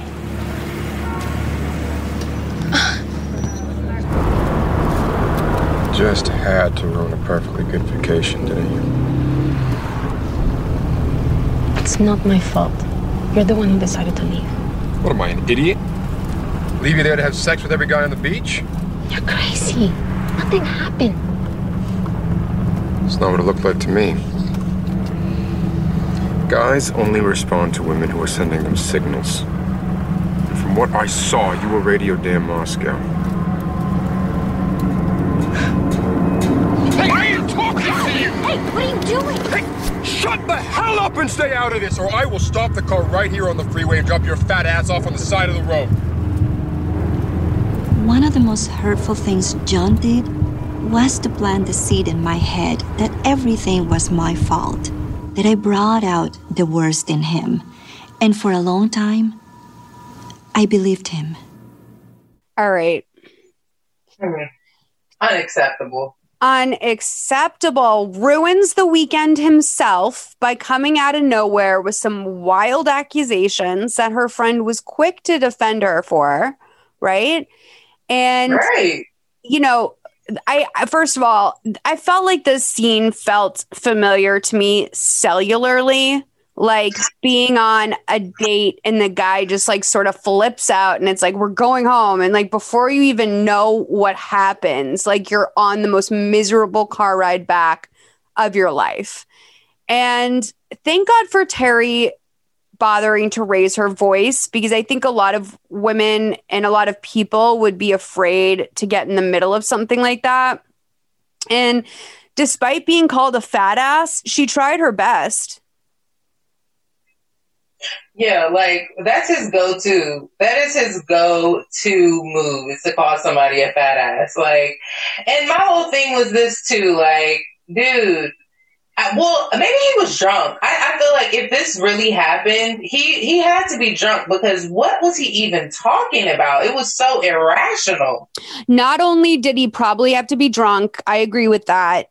And even if he wasn't actively drunk, people who drink that way, it's always a little under the surface. Like you're always a little, right. You're a little drunk. Yeah. It takes a few weeks for someone who boozes like that to get it out of their system. It's just irrational behavior all the time. But not just that. I mean, to me, in my mind, where I saw that was that he and Todd just got back from some titty bar. And he's like, feeling all like, in that mindset of like, I'm sneaking around cheating. I'm sneaking around looking at other girls. So when he sees some guy glance at Lorena, he assumes that she must be a part of it somehow. And it's like, no, dude, you're telling on yourself. Those are your dirty deeds that you're thinking of. That's a great point. I think that that's really true. He has a guilty conscience, and he puts that on her. Like he's projecting for sure. But yeah, shout out to Terry. She's spicy. I like her. She's fly too. And then she is fly. And then when he says that she, guys only hit on girls who want to be hit on, it's such a stark contrast thinking about how he met her.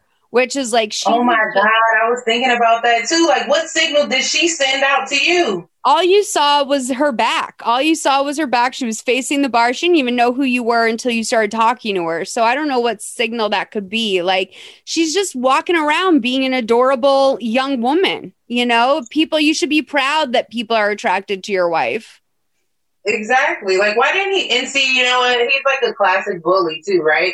Because if he thought that they were flirting, why he didn't go try to start a fight with the dude? Right. Yeah. Yeah, you're right. It's like, it's very easy to pick on a woman. You know what I mean? Mm-hmm. So Lorena is decorating a Christmas tree. It's sometime later, and she's decorating a Christmas tree in what seems to be like their third apartment that they've lived in. And she's alone, and John comes in his uniform and is happy to see that she's getting in the Christmas spirit. And she's like, "Oh, I'm glad you're not mad that I didn't get this tree with you." And he's like, "No, I like that you're into the holidays. And what do you want Santa to bring you?" And she goes, "Nothing, just something that tells me that you're thinking about me." And he goes, "Oh, so a hot little lace teddy it is then." Which is gross. Gross. Yeah.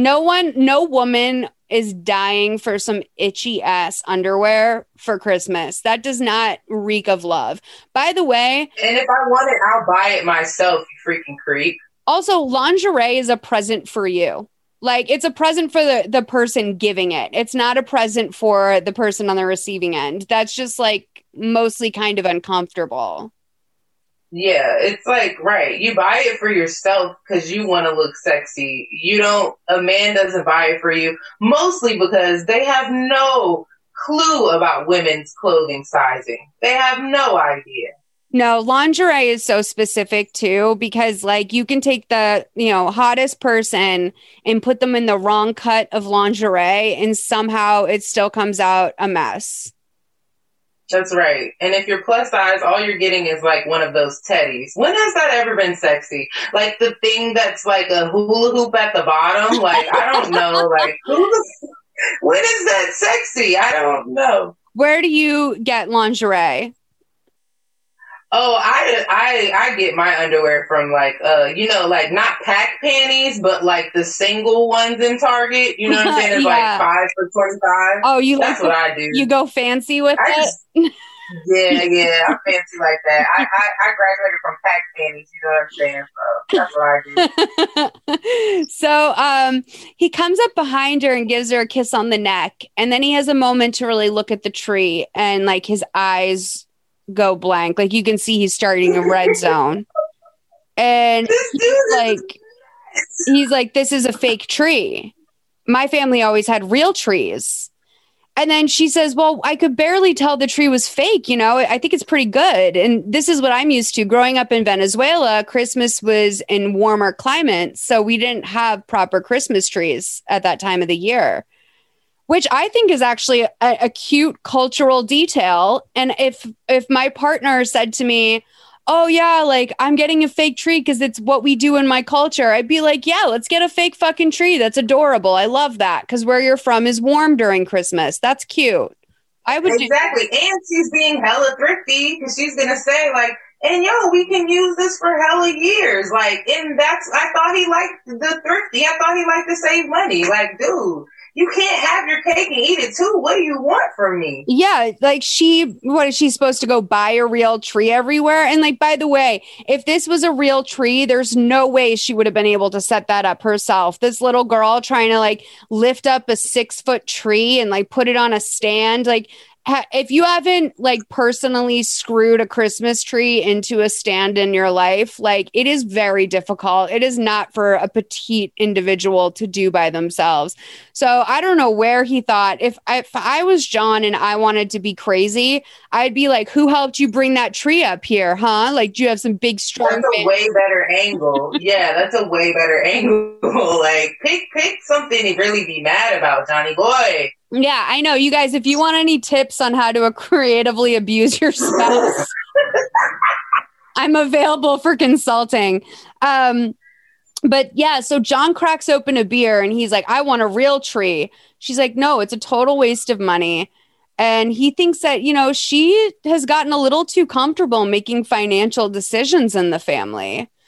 And she's like, first of all, I make the money, but secondly, my family has saved a lot of money doing this over the years. And he goes, "Your family?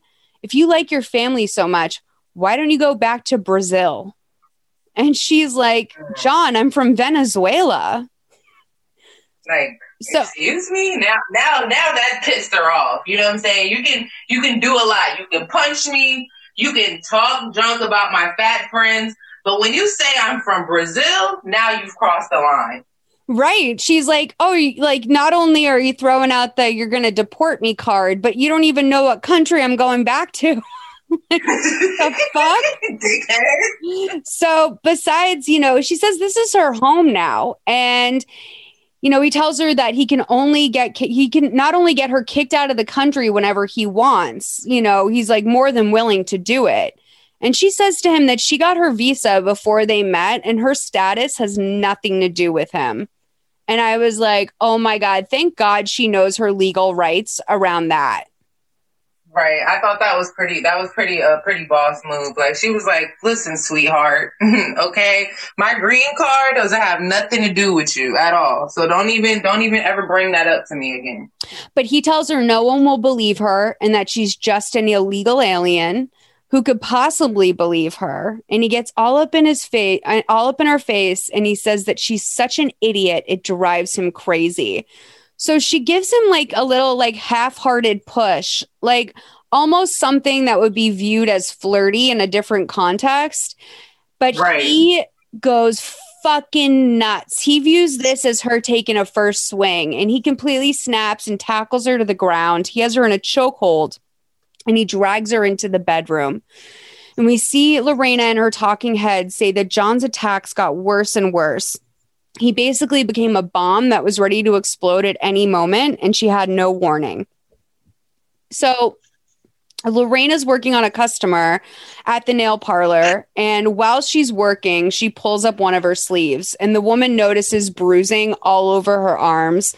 And Lorena makes up some lame lie about how something happened with her car. Like, it was like, honestly, it was such a nonsense lie that it was like, it just was so obvious what had happened to her. And then she like scurried off, which made it even more obvious. Yeah. And Terry joins her back there. And Lorena's like, you know what? Don't worry about it. I have the best news in the world. Lorena's preparing to surprise John that night with the news that she's pregnant. And he's vegged out in a lounge chair watching TV. She's in the kitchen. And when we play this scene, just so you know, when he starts to react, it's when she comes out and she puts a bib around his neck, which... Right. I didn't know that they were doing that back then. I thought that was sort of a more like, I mean, I guess people have probably always done stuff like that. I just always assume with like announcing a baby in a way like this is more something that started during like the internet era. Well, she just didn't have Facebook Live to, show everybody else. But yeah, she was crafty. Okay, let's play 3348 to 3533. What's for dinner?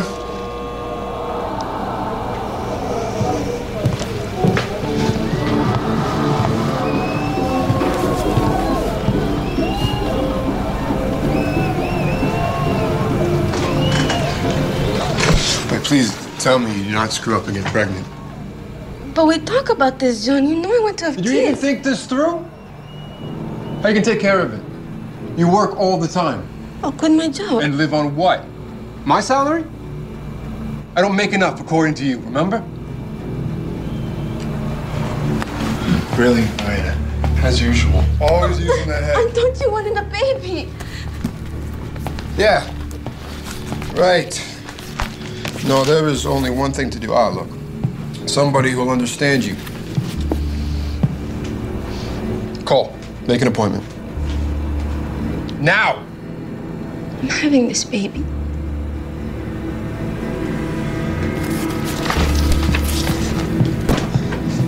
And then you're doing it on your own.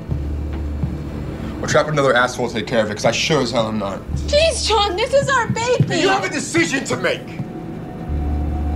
It is either me or that thing.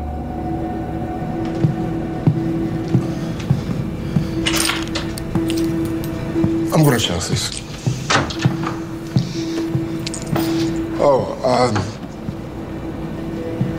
You just let me know if I need to start packing.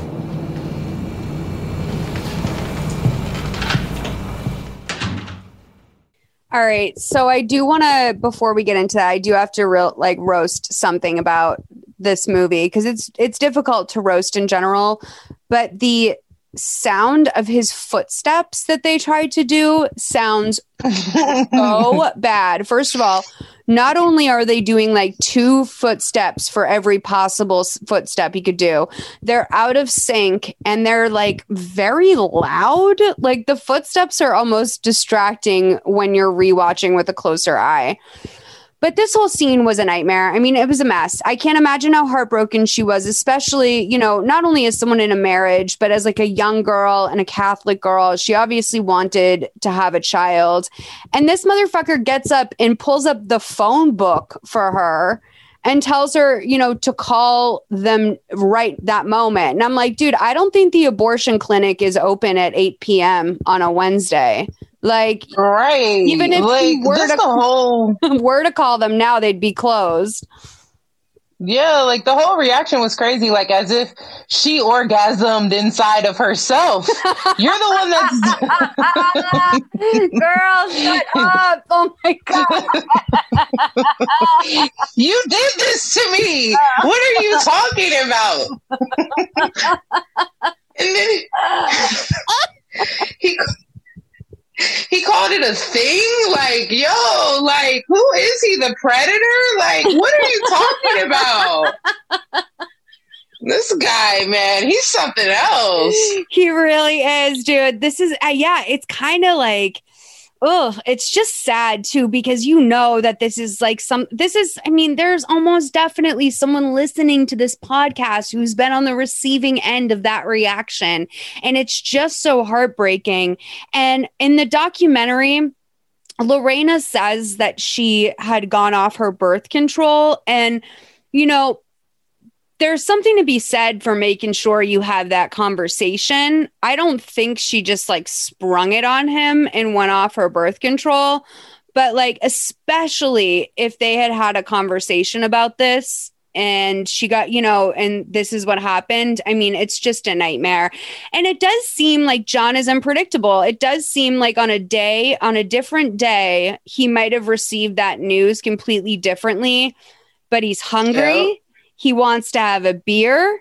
He wants his needs met. He's got his needs, which is so disgusting. But like, you know, that is like, he is a base creature. He is an animal. He just wants his sex, his drinks, his, you know, his TV in front of him. He's gross. He is, but I'm not even gonna lie. Like, I got kind of hungry when he was like, "What's for dinner?" Because like, I love Latin cuisine. And I was like, damn, I do wonder what she be making for dinner. Like, oh my God. No, that's so true. I love that about you. Thank you for saying that. That's what makes this show fun. You know, sometimes people say, what's for dinner? And you really want to know. So, oh my God. There's this kid on TikTok that I follow. I think he's like 18 years old or something, but he's this guy that lives in a dorm room. And I think he probably very much grew up on like kind of American cuisine, just like what most people grow up on in this country. And he's so cute. He loves food and he's always like thinking about food, talking about food, reacting to food videos. And he wanted to start trying some like international cuisine. And so we went and got an Indian tikka masala and he was like, you know, getting ready to take his first bite. And he says to himself, God, I hope I eat this right. I looked up a YouTube video on how to eat it. And I was like, I don't think my heart has like broken from seeing something so cute and so long. Besides this boy saying that he YouTubed how to eat his Indian food. You know what? Because now we've gotten to a point of like, maybe that's a little bit too culturally aware. Just eat the damn food, buddy. Like, just eat it. Right. It's so cute, though. I love to see him try his new foods because it's just like, it's nice to see someone who wants to expand themselves, like for no reason other than to just hopefully live a better life. You know, maybe there's some. And tikka masala is a life changer for sure. It is. Major game changer. Butter chicken is like, fuck me up though. That is like I would die for that any day of the week. Yeah, no doubt. I'm there. So she and John are waiting in the room at the waiting room at the doctor's office. And this part got me, man. This is real too. This actually happened where, they're not talking and she's quite actively already mourning what's about to happen to her. And John is just completely disassociated until he gets this sort of wicked thing about him. And the actor plays this very well. He looks over at her, and it's like a very entertaining thought has just come into his mind, something he thinks is really funny, an opportunity to strike. And he says to her, they're going to use needles, big needles. And she asks him to stop. And he says, needles so big, they go right through your bones. And I've heard they don't use anesthesia, so you feel every little thing. And there's like a couple in the waiting room that look like they got themselves into a bad situation. They look like college students, you know what I mean? And then there's this like mom and her daughter, and they're all like horrified by what they're seeing because they're there for like, reasons that are valid. And they're there and John and Lorena are there because John simply just does not want his wife to have a baby. And she very much wants to have this kid. And it's just like, it's kind of great the way they played it. And go ahead. Oh, no, I was just going to say, this motherfucker is so dumb, too. Like, needles for what, you dumbass? What are you even talking about? If there's no anesthesia, then what they're using needles for? Shut your dumb ass up. Yeah. I think when he said like needles that go through the bone, I think he was thinking of like an epidural or something. Yeah, like he's totally an idiot. Like, and I just feel so bad that she's smart, but she's just so naive. Like, she doesn't even know what to say back to him because he couldn't handle a bitch like me. You know what I'm saying? Because I'm just like, dog, shut your dumb ass up. Get out. No, John would not have picked you at that bar in the first place just because he's like, never. No, she's going to talk back. Like, she's going to fight back. I need some like diminutive, demure little girl that's never going to say a word back to me in my life to the point where I'm making fun of her as I'm forcing her to get an abortion. It's horrible. But I think the abortion, even though like thankfully, like I've never been in that position. I've never had to make that decision because I think it's like it would be so hard for me to make that decision, even if it was necessary because of the situation. But I do think that it was really a positive thing that a child was never brought into this situation. I will say that. 100%. And I also don't think the Bobbitt DNA necessarily needs to be continued on in the world. I know that she did eventually have a child with her second husband. So she did get to fulfill her dream of being a mom. But no, this child was not meant to be, I don't think. I think that this wound up being a good thing overall.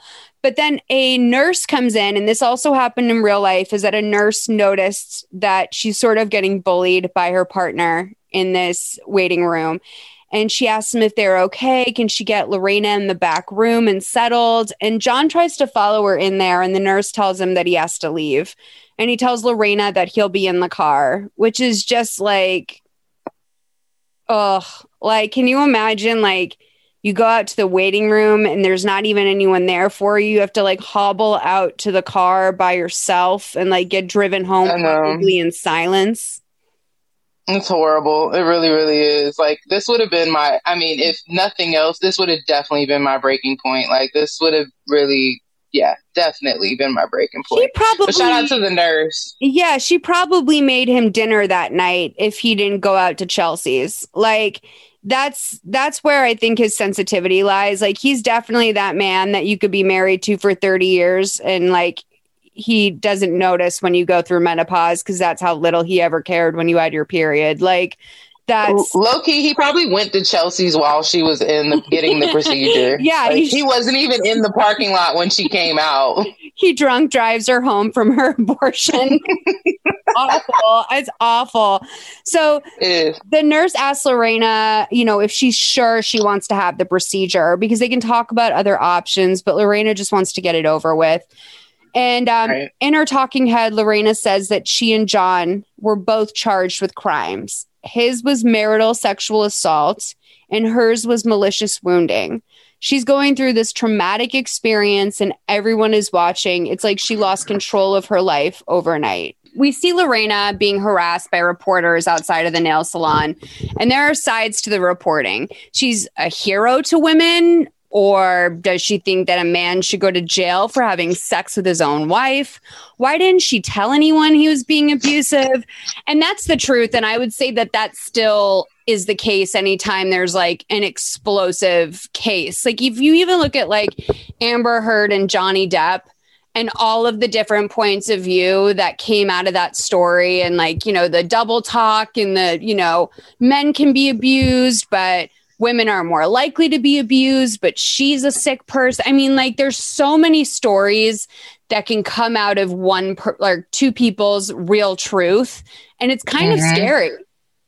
Yeah, definitely it is. And like how people can like use that against you. Like, are you for real? Like, why didn't I say anything? Because I'm getting beat up on a constant basis. Like, what do you mean? I'm scared. Yeah, I'm a 98-pound immigrant whose husband has convinced her that she's worthless. Like, no, absolutely not. So in her talking head, Lorena says that people were more interested in the lurid details and the fact that domestic violence is an issue that affects so many people.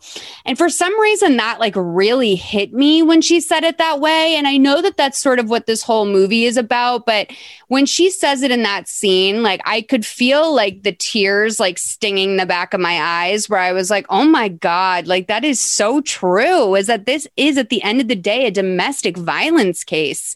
And it just is a different form than the ones we usually see. But because it has this penis detail, it gets lost in the wash completely that she was a woman who was beaten and raped repeatedly by this awful man. Yeah. Sad.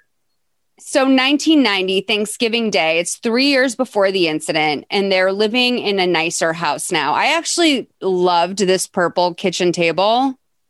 Yeah, that was nice. And it was like, so, I don't know. It just seemed so trendy.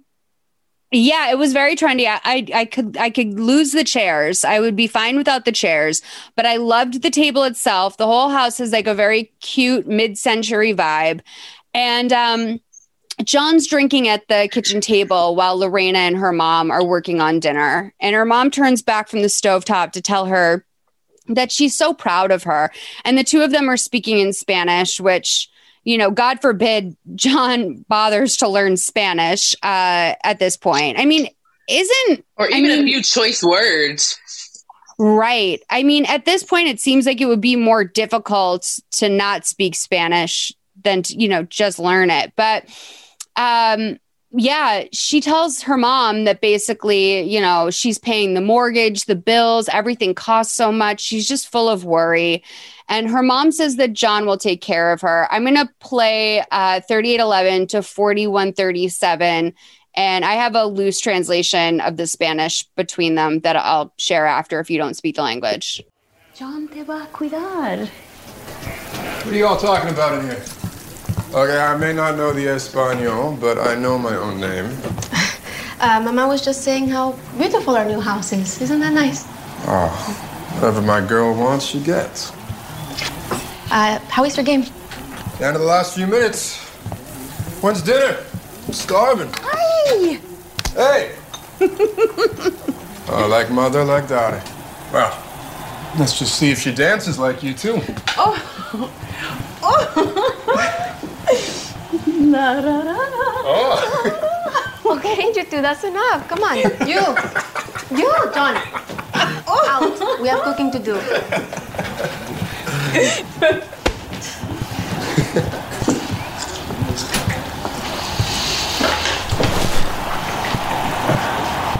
John, since your game is almost over, it's okay if we change the channel? They're rerunning the Macy's parade and Mama really wants to see it. Yeah, that's a big old negatory. This is Skins and Broncos, and I've got $50 on the Skins to win. John, you're not gambling, are you? Don't start with me, Lorena. Not today.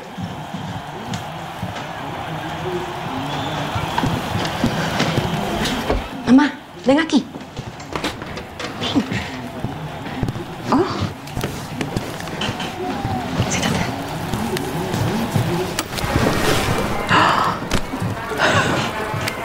What the hell, Lorena? I told you I was watching the game. Mama just wanted to see the balloons. Are you deaf? I said no. No.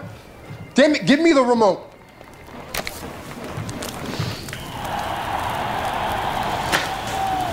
Great. Missed the touchdown, now the skin's lost. Way to go, Lorena. I didn't make them lose. What's the matter with you? Do you get some sick pleasure out of making me miserable? You know that's not true, John. This is my mother's last day here. It'll make her very happy to watch the program. Yeah, okay. Two can play that game. ¿Qué hiciste para que esté tan bravo? No entiendes, mamá. John tiene muy mal carácter. Todos los hombres tienen mal carácter. Depende de ti mantener las paces. Lo intento, pero no sirve. Pareciera todo lo que hago no está bien. Tu esposo trabaja fuerte. Te compró esta casota. Debería respetarlo. Tratarle mejor.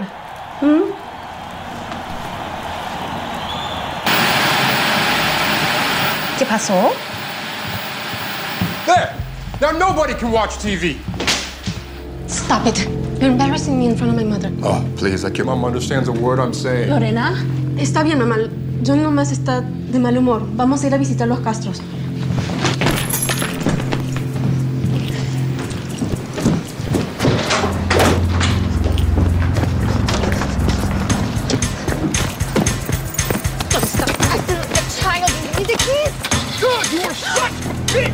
Always trying to humiliate me in front of your family. Stop! Let go!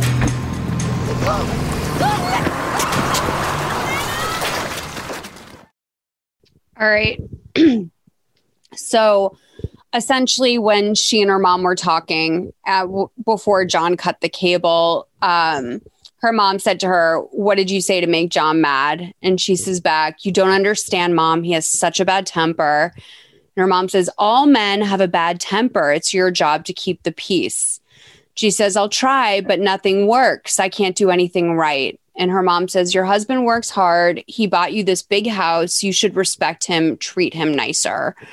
And on the heels of her saying that, he comes out after cutting the cable and takes both of their keys and basically runs outside. So Lorena can't take her mom to the Castro's house like she was going to do, and drives off while Lorena's hand is still inside the car reaching for her keys. So he winds up dragging her alongside him in the car for like kind of a minute. It's like actually really like brutal to think about how bloodied someone would be after that.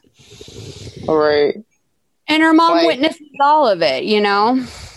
Yeah, it's hella crazy. Like, and to think like the whole thing is because he's such a broke boy that he only has one TV in his house. Like, at the end of the day, if you would make some money, then you could have took your ass upstairs and watched the end of this game. But like, all jokes aside, for real, like that was brutal. Like that was savage what he did. Like that was crazy. It was. In front of her mom at that. In front of her mom too. And it's like almost like he knew he could get away with it. And I think, you know, there's two things going on here. He loves that her mom can't understand English, but he's also jealous and paranoid that he doesn't understand Spanish. Right. And as a narcissist, he can't possibly imagine that they're having any sort of conversation that doesn't revolve around him. And it's just, you know, it's rough. And the hardest part is, I think, listening to her mom sort of give her that pep talk about how women need to keep the peace in the family. And then this incredibly violent thing happens and she hobbles into the house and her mom is basically like, you know, cleaning her up like she's a little girl, you know, like she needs to get Band-Aids put on her. And she asks her mom, you know, can she bring her the phone? And her mom is like, nope. She shakes her head and she tells her that this is a family matter and strangers don't need to be involved. And she asks her mom, like, do you even get what's really going on here? John hits me all the time. This isn't the first time. It's not right. It has to stop. And so she limps over to the kitchen and her mom starts crying. She picks up the phone to talk to the police with her bloody hand. And then in her talking head, Lorena says that a lot of people asked her why she didn't get help. And she says that she tried. She reached out to a lot of people. She called the police 6 times, but she never got the help or protection she needed. All it did was make John more violent. And John's looks, I think, go a long way. Like, I really do. I really think that there's something about, you know, like you put him in front of any sort of person and they want to give him the benefit of the doubt. He looks like that, just like that date rapey guy from college that just gets away with everything. He has that look about him. I know, it's so crazy because when you said that, I was thinking, Brock Turner came into my mind. Like, even though, like, to me, like, Brock Turner was not attractive at all, but it's just that face, man. That face, that blonde hair. It's just, you know, historically, those are the people that run this country. And, you know, they just get away with a lot. Like traditional American good looks, you know? So Lorena's in the dining room opening mail one day when John comes charging in, and he's on a tear because apparently she called the Marines, and he's up in her face going, "Do you know what you've done?" And she runs from him and she locks herself in the bathroom. But he's like, "You can't hide from me. I'll always find you." Then we see it's 1993, 2 months after the incident. Lorena is walking into court as Lorena in her talking head explains that it's important to remember she was only 22 years old. She had barely survived the abuse. And now she was facing a nightmare. We're going to see her meet with her lawyer.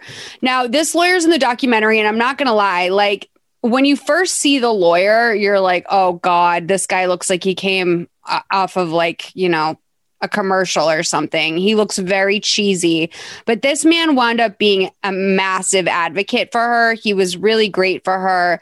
And there's a lot of special details about how this was handled in the courts in that documentary. And I would recommend anyone check it out. It was one of those things where, like, just watching the first hour of it, I had to sit and watch all 3 parts right after because it was just so good.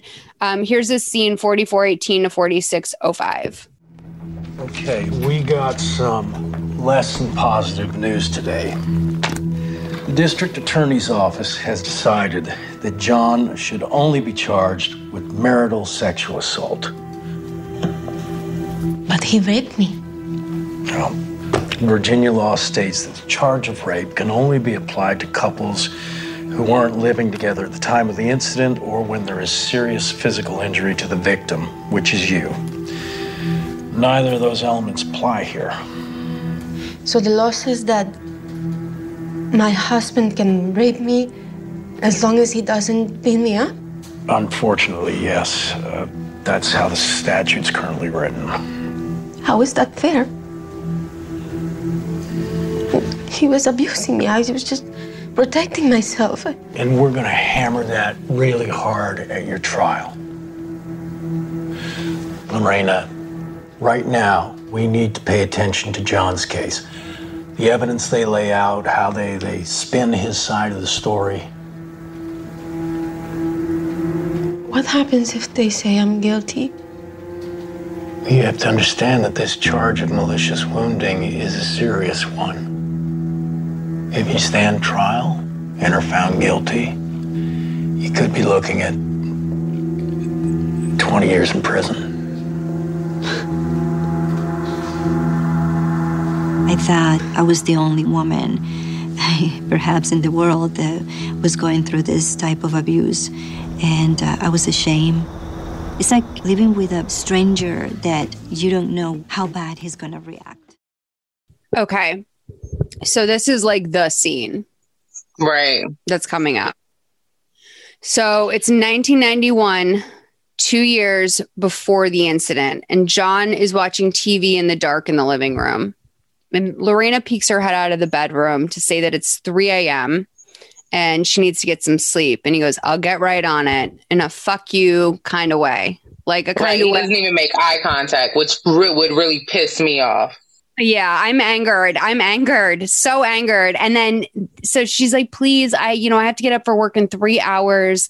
And he's clearly watching pornography on the TV. And Lorena's absolutely Which is so creepy.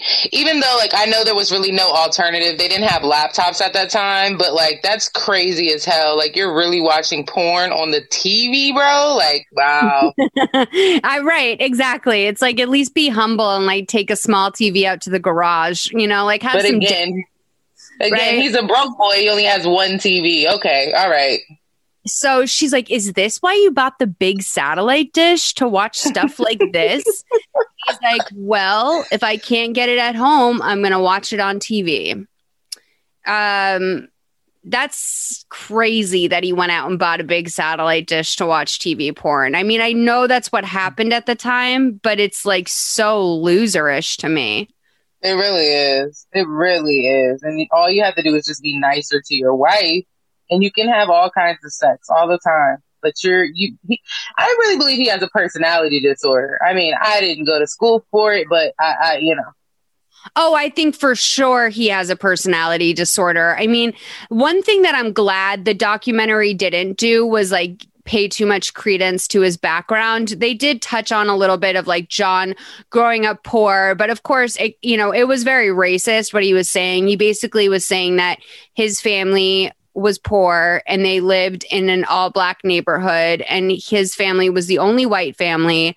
So like he and his buddies would get beat up by black kids all the time. And like that put some sort of fighting spirit in him from a young age. And like this guy is someone that, it's like he's so thick-headed that like you can tell he's trying his hardest to not sound racist when he talks, but it's so inherently part of him that it just comes out. Like, I mean, you're sitting here for a Jordan Peele produced documentary trying your fucking best to be racist, and you're still referring to like Lorena as a foreigner and blaming black kids for why you beat your wife as an adult. It's just like, he's such a dumb, tortured soul. And I am not qualified. He's not from good stock.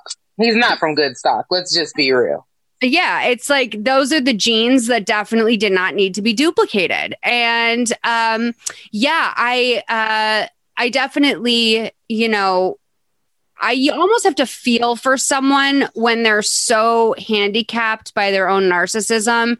It's like, what a waste of a life, like that's actually kind of really sad that he's a whole human life and he's just bad.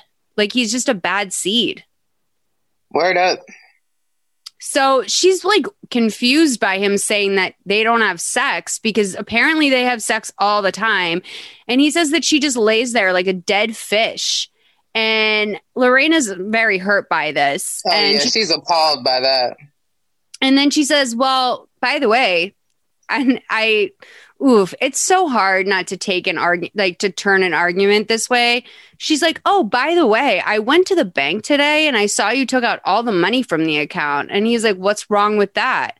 And oh, are you spying on me now too? And she asks him why he needed the money in the first place. And he says he needed tools for his car. She doesn't believe him. She works hard. She slaves away. She coupons. She buys her clothes from the Goodwill. And he goes, yeah, trust me, I can tell. I mean, God forbid you put a little effort into it and try and look sexy for me. So in real life, this is the truth, that Lorena stole $7,000 from Jana when she was working for her. Yeah, so that she could, but then also she stole from Nordstrom because she wanted to have outfits so she could look nice for John. Which, like, I don't think that was in her character at all. I think she was desperate and she didn't have another way to do it without it being obvious or another huge expense to her. I think that she felt like she had to do those things. Like the Nordstroms, I support. Like, I support stealing from big corporations, but not from Jana. Like that was kind of dubious. But I guess I can forgive it. She's going through a lot. Yeah, it's interesting because they didn't say whether or not she and Jana were still close. If they're not close, it probably wouldn't be about the $7,000 because Jana was there for her through all of it. And let's face it, I don't think Jana missed the money. Yeah, $7,000 is not really that much, like in the big scheme of things, I guess. Not when you own 3 salons. I mean, she probably figured out a way to do it, right? So, Lorena says that from her point of view, he's just blowing all the money on toys, the satellite. He's got this gas guzzling car he drives. He doesn't even have a job. There's no food in the house. And he says, judging by the size of your ass, you can afford to skip a few meals. I love that.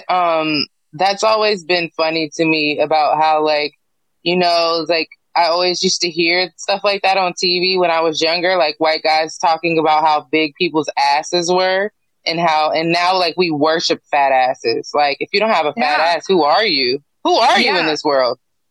It's true. As a person with a criminally flat ass, like literally when God made me, God was like, unfortunately, we're going to give you a lot, but we're not going to give you an ass, girl. Unfortunately, that's not in the cards for you.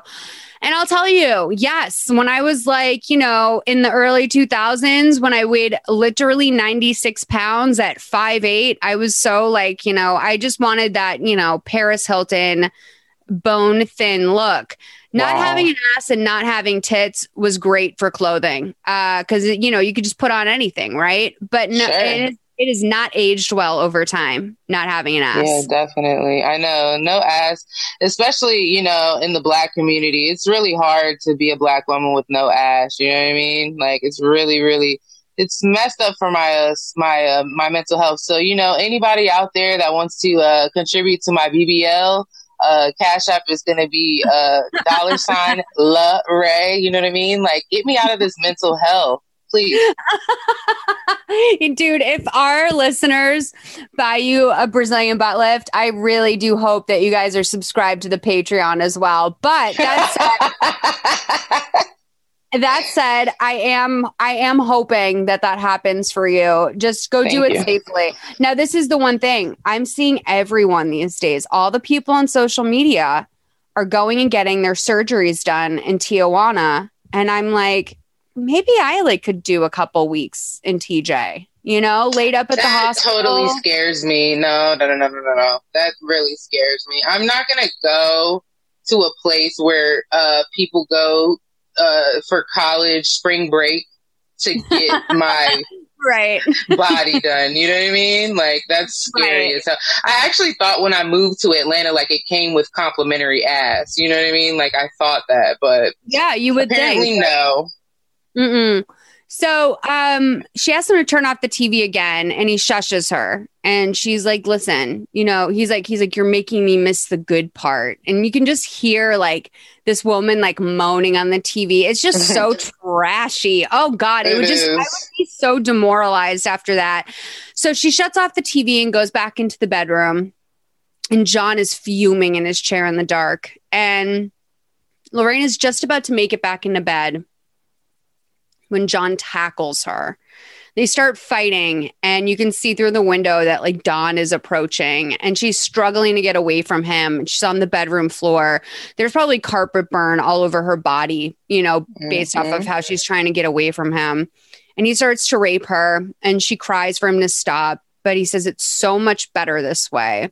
And we just see her like gripping the carpet and crying. And we cut to John walking away from her. She's still on the floor on the side of the bed. And we hear Lorena in her talking head say that she can't describe the psychological and emotional abuse she experienced at the hands of her abuser. She felt like a hostage in her own home. It's so scary, man. Like, he enjoys that. Like, he likes that, the struggle of that. That is scary. That is scary stuff, for real. The only good thing about the way John was something he was very proud of. So a lot of his like guys that he thought were his buddies wound up turning on him in court and coming out for Lorena's side because John was very vocal about how he liked to force women to have sex. It was more interesting for him when they were in pain and when they were squirming. And, a lot of these guys like really came out and stood up for Lorena, which, probably wasn't the popular thing to do as a young man at the time. It was probably a lot easier to let him get away with something like this and, not be a guy that's like selling out other guys. But a lot of this is, with domestic abuse and domestic violence, that's something that's relatable for a lot of people. And a lot of people who had seen their moms get hurt or someone close to them, they just weren't going to entertain John's shit. And it speaks volumes to how much like abuse affects generations of people, because there was multiple people in the documentary who said that they came to Lorena's defense because they saw their mom in that position, or a cab driver who gave a Latina woman a drive from the bus stop to the courthouse so that she could go out and stand up for Lorena.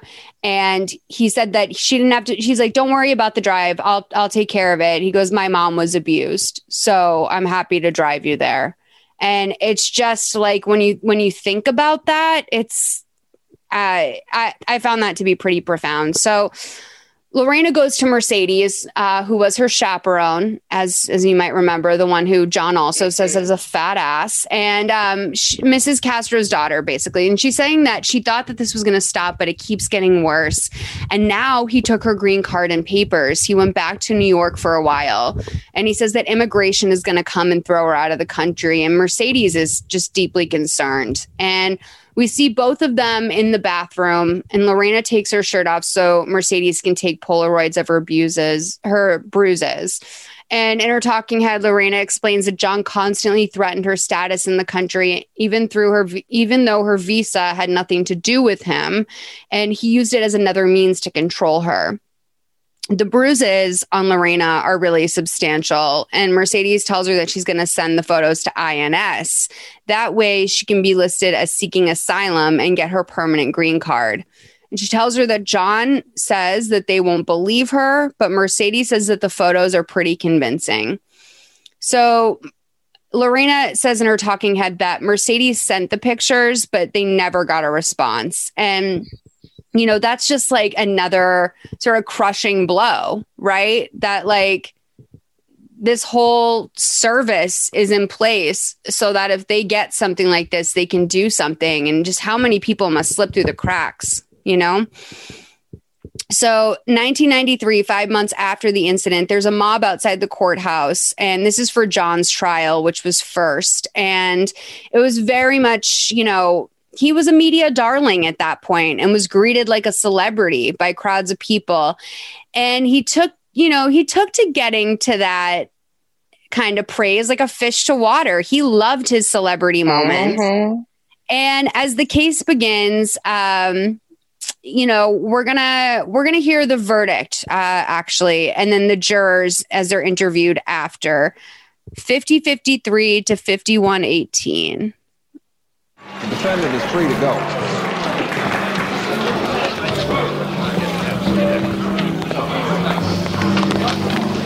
The jury was persuaded by Mr. Bobbitt's lawyer that the case was too circumstantial.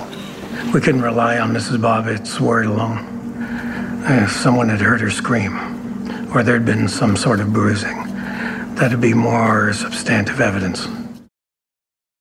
So the frustrating thing about this case is that in Virginia, when it comes to marital sexual assault, the jury can only consider the 5 days prior to the incident, right? So if it happened on a Tuesday, you would only be able to go back to Thursday or something.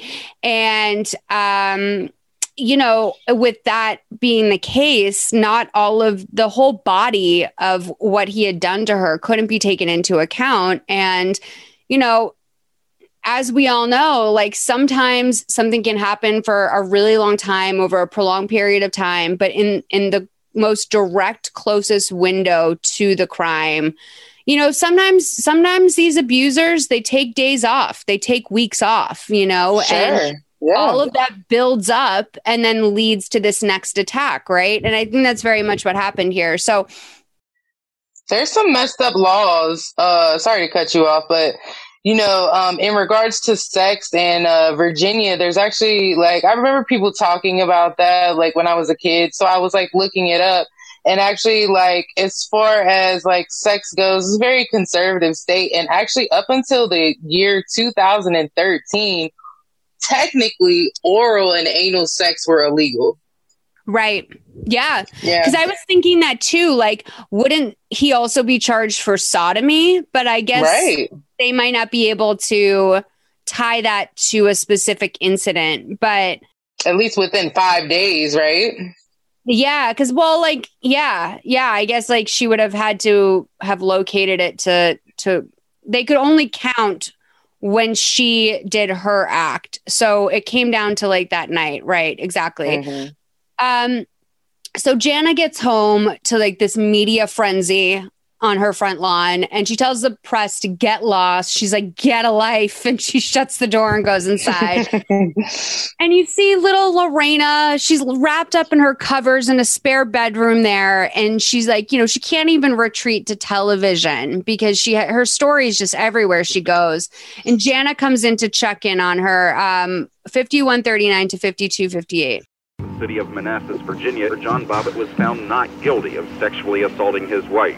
Lorena now faces a charge of malicious wounding and could get up to 20 years.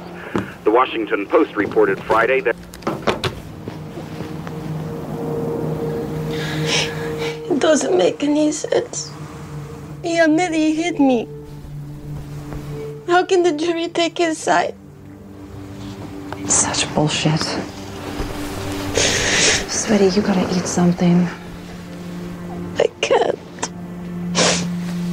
All the press up there, hugging their horns, banging on the door. I can't sleep. I'm having nightmares. Don't let them win. Your trial starts in a month. You need to stay healthy so that you can fight back and prove your innocence. Oh my God. If they took his side, they're not going to believe me. Am I going to go to prison?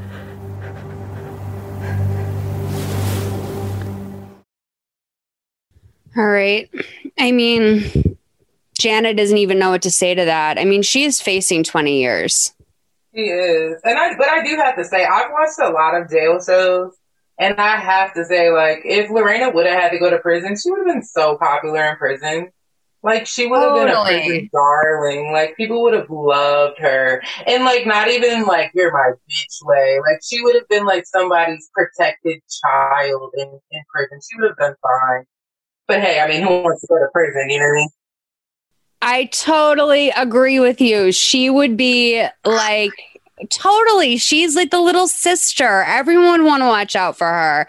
I mean, I'm watching a movie, a fictionalized portrayal of her, and I want to reach through the screen and wipe her tears away and be it's going to be okay. Do you want me to make you a snack? Are you all right? She's just she's so sweet. And you know what is always great in any sort of prison ecosystem is someone who's helpful. People love, Lorena would keep her cell so clean. She'd be really good at putting together those meals. She'd be really good with a spread. I think Lorena gets it. Yeah, she would have been putting people's laundry underneath her mattress to get a nice, clean, crisp crease. You know what I mean? She would know what to do. She's very domestic. She would have did great in prison.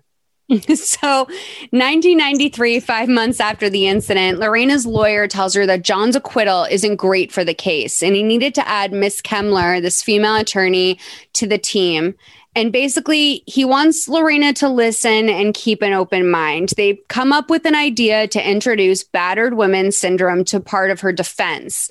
And Kemmler warns her that it will be risky. It's only been used in court a couple times in a viable defense. And Lorena's fine with that if it helps. And then the other lawyer tells her that they also want her to plead irresistible impulse.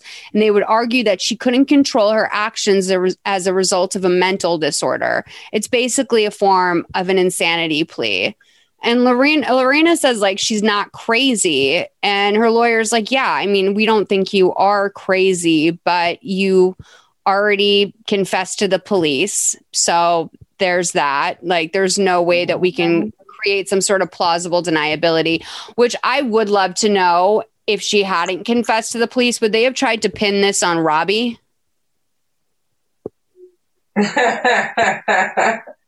Like, would they have been like, no, Your Honor, it's entirely possible that Robbie cut his dick off. Like, because, like, yes, she confessed, but, like, really, how could you deny that she did this either way? You know, that would be like lawyer of the century shit. That's on some Johnny Cochran shit. So Lorena says she's not, she's ready to take responsibility for whatever it is she does. And Kemmler tells her that that means they need to find a legal answer to her situation. Her attorney tells her that he's going to put her on the stand so that she can tell her firsthand account. And she's kind of shocked that, like, she would be asked to tell this story in front of everyone. She doesn't know if she can do that, which, like, I feel you on that. Like, I felt sick for her. Like, even having to say, like, like, I was anally raped, like, to say that, it's like, it shouldn't be humiliating, but it's humiliating to the soul. You know what I mean? It's just something. Especially the fact that it wasn't a stranger. You know what I mean? I think it's more shameful that, not that it should be shameful, but I think it carries more shame that, like, you love this person, like a person that you love did this to you. Like, yeah, that's hella, like, that would be so traumatic to say in front of hella people. And there's also, people are so judgmental, right? Like, there's also going to be people out there that are like, oh, like, I sincerely doubt she never consensually had anal sex with her husband. Like, why would he even do that if that wasn't something she was into? Mm-hmm. And, like, probably, like, giggling and, like, making jokes about how she's kinky and, like, all that stuff. When, like, this is just, like, honestly, this is, like, to me, I feel like this is, like, if this happened to, like, a little girl. Like, she's just, like, so young and naive. So 1992, 9 months before the incident, it's been a year since she's spoken to or seen John, and she's putting on her shoes at Mrs. Castro's house on her way out the door. She seems like she's in a rush. She opens the door and John is there. And she's like, I don't want to talk to you right now. What are you even doing here? And he says that he spoke to his family priest and some older married couples and drove there overnight after thinking about what he wants. He wants to make it work with her. And she's like, well, that can't erase everything you've done. And he's like, no, things will be different. And she's like, well, I'll consider this if you promise you're never going to hurt me again. And John tells her that he's going to quit drinking. He's going to get recommitted to making the marriage work.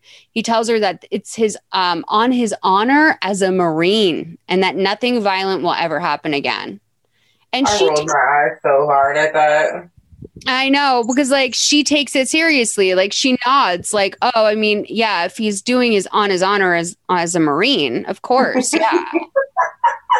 Like, his honor as a Marine has stopped him from doing anything up to this point. I know. It's like, it's tough because, like, I do have so much respect for people who have served our country. But when it comes down to, like, that sort of stuff, I'm like, we always talk about, like, oh, if it's like the civil, if we have like a civil war again, right? Like, the Marines are going to be on the side of the people because the Marines don't want anything bad to happen on American land. Like, the Marines aren't going to go work with the Proud Boys or whatever, right? But I'm like, but if John Bobbitt was a Marine at, like, right now, I feel like he would 100% be like, Proud Boys, what's up? I'm one of you. Right. Yeah. I mean, I definitely do also respect the military and military personnel, but I do think that it's a little. Did you grow up around military people? My grandfather served.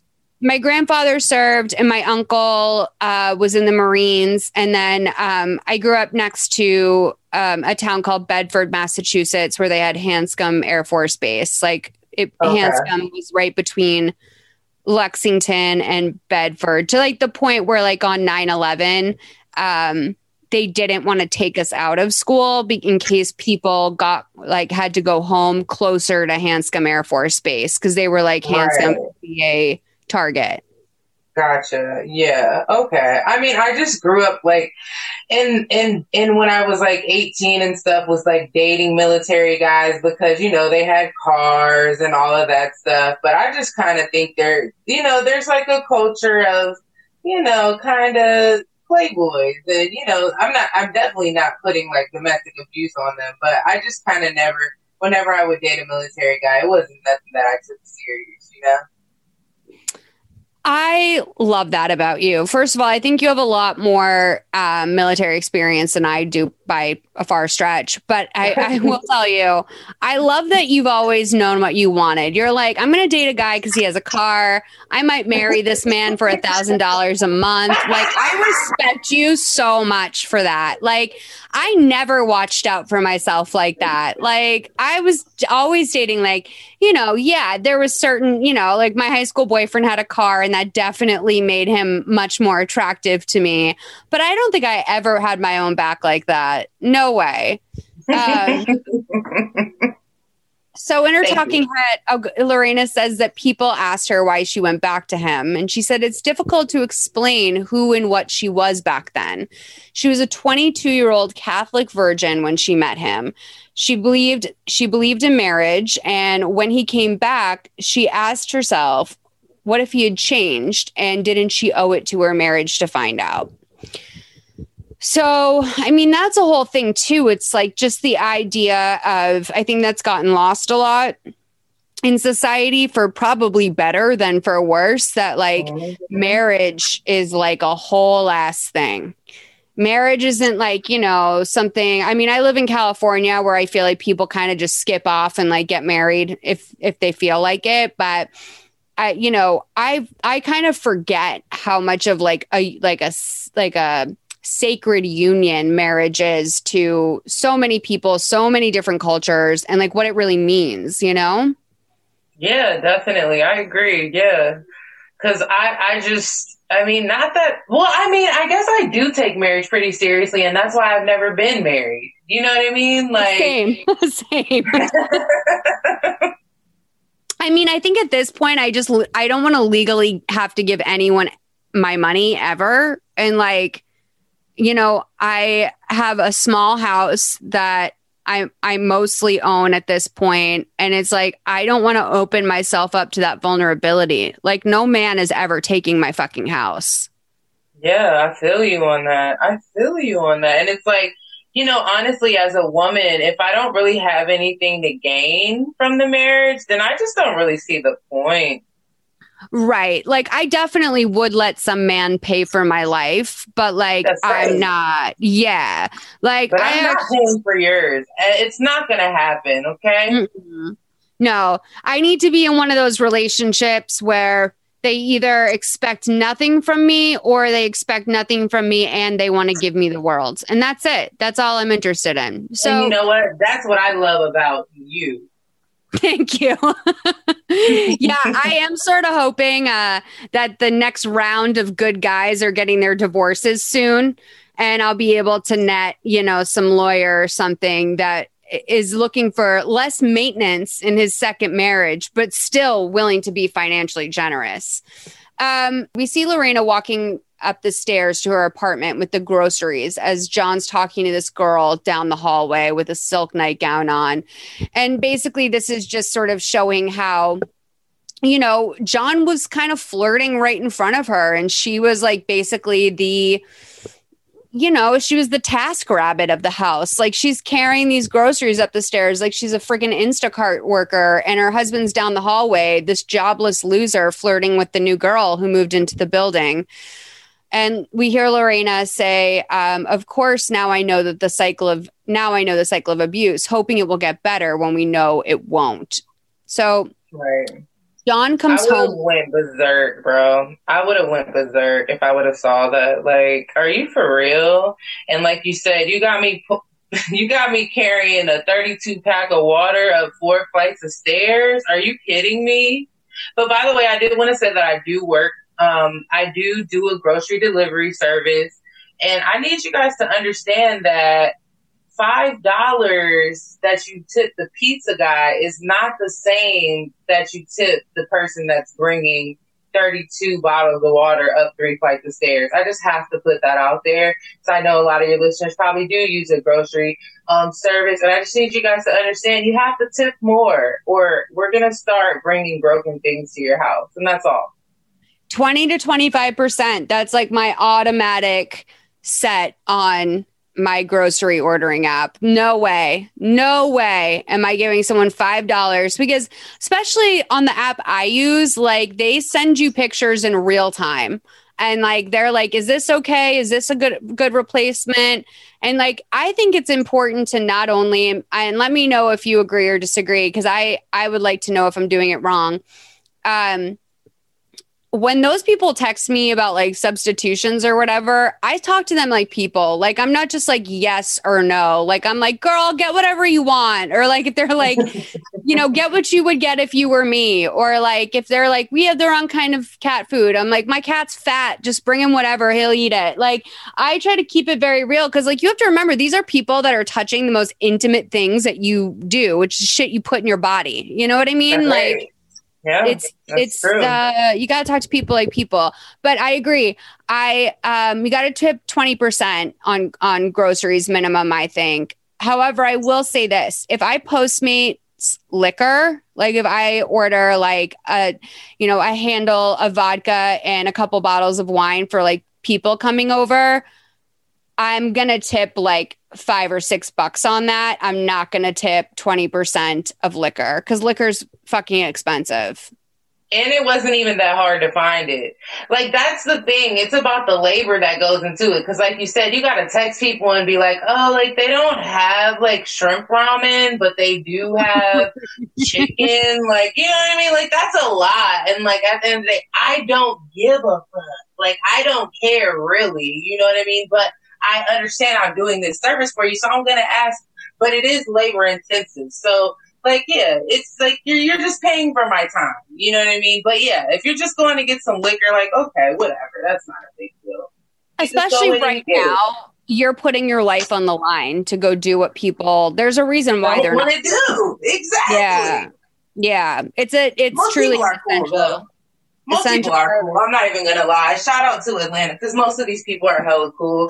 And the people that tip the most, whenever you go to their house, they always have a Biden sign in their yard. So I mean, enough said.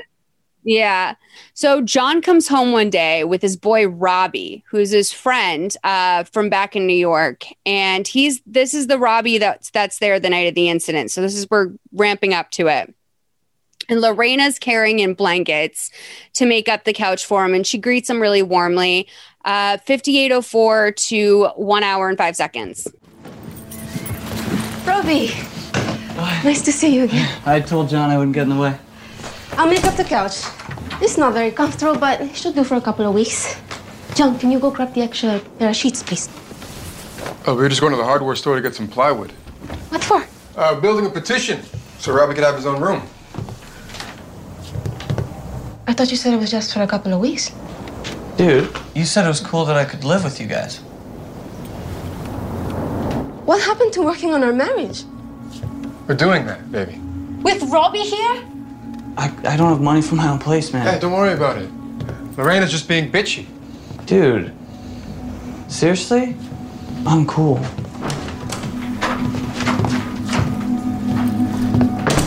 You happy now?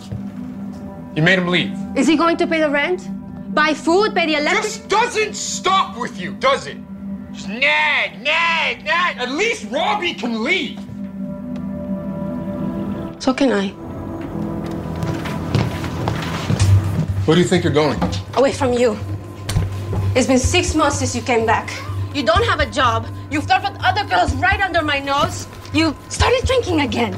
And you'd rather hang out with your friends than spend time with me in this marriage. I'm done. I want a divorce. You're divorcing me.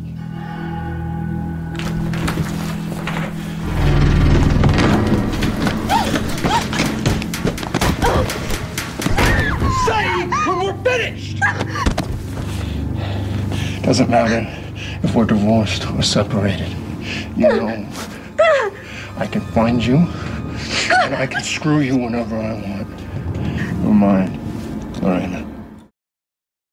All right. Can we just talk about what kind of man always needs to have his little buddy sleeping over the house, literally has the fucking nerve to tell his wife he's going to put in a plywood wall in his house so his friend can have his own room and not even tell her. Like, what? Like, yo, are you kidding me? Like, dude.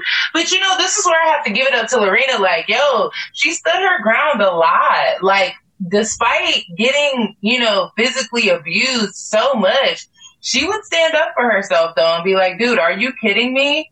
But look, when Robbie said uncool, I couldn't tell if he was talking about the way he was talking to Lorena or if he was talking about the fact that he told him he could move in and now he can't move in.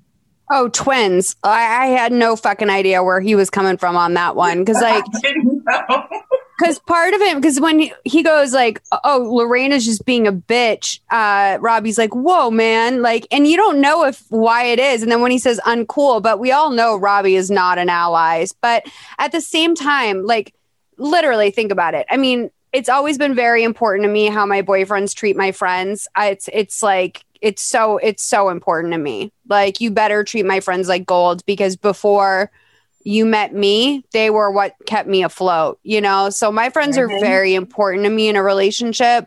That said, unless a friend of mine or their, you know, my significant other's friend, unless they were escaping some sort of domestic violence abuse themselves, I would under no circumstances put up a fake wall in my living room. That is truly insane.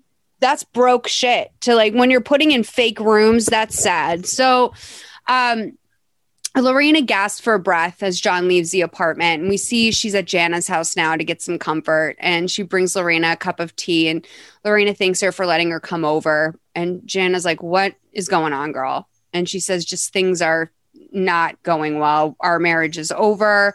Jana offers to let her stay there, but Lorena says that John knows where she lives and might hurt her too. And Jana's like, I'd like to see him try. I love that part. And you know, she means it. She probably has like a pink Glock. You know what I'm saying? Like, she will kill somebody. I was thinking the same thing. I was like, I just know that she has like a gun full, like a drawer full of guns under her bed. Oh, like, yeah, it's like half of it is dildos and the other half is guns. Yes, she lifts up that mattress. There's like illegal weapons in there. There's fucking nunchucks. She's got dildos. She's got 20 grand in cash. Probably got some coke in there. Like, Jana goes crazy. So, she, you know, John watches every move she makes. She feels like he stalks her, and Jana has an idea. And then we see that Lorena's, you know, she explains in her talking head that back then there was no national hotline for abused women to call. There wasn't any funding for shelters. The Violence Against Women law wouldn't be passed until the following year. For women in her situation at the time, the only thing to do was to take desperate measures to protect themselves. So Lorena comes home and John's at the apartment. She's like, oh, I thought you were going out with Robbie. And John's like, yeah, I am. Robbie's just waiting in the car. And he goes, oh, shit, I forgot my wallet. So he goes to her purse, helps himself to her purse, my biggest trigger. And in there, he finds a tape recorder. Now, ooh, I would have cut his dick off just for looking in my purse. Now, let me tell you this. I don't know. You seem to... one thing about Black women, if you touch their purse, they will literally kill you. Like, that is a big no. You do not touch the purse. You don't look at the purse. No. Don't ever touch a woman's purse. What are you doing? But he has no respect for her, so we've come to expect that type of shenanigans from this man.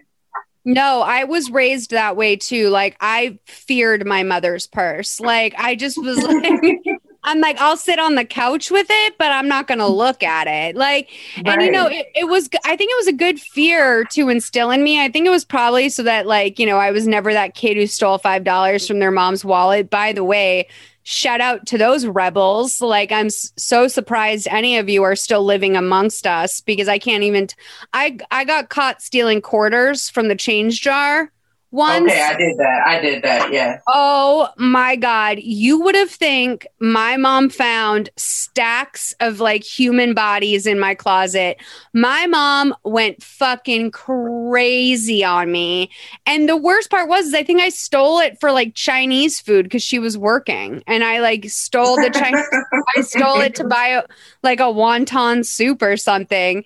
And like, looking back, I should probably call her up and be like, hey, bitch, I wanted a snack and you were working all the time. Okay, just let me have. Right.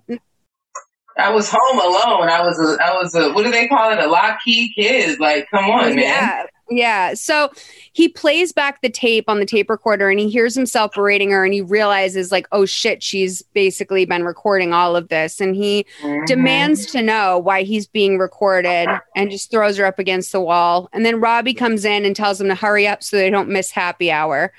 And John tells her that she'll pay for this later. And he slams his hand against the wall.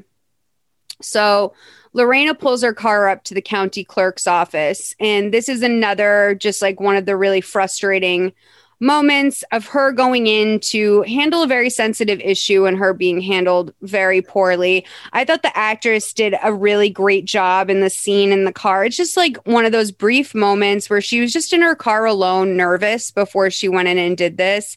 And she just looked so young and sweet. Like, she just like everything about her was clear. So 104:21 to 106:43. We're wrapping it up soon, guys.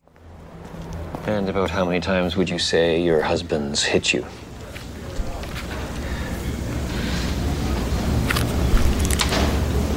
5, 10?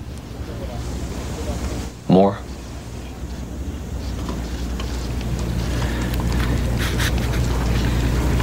What else has your husband done?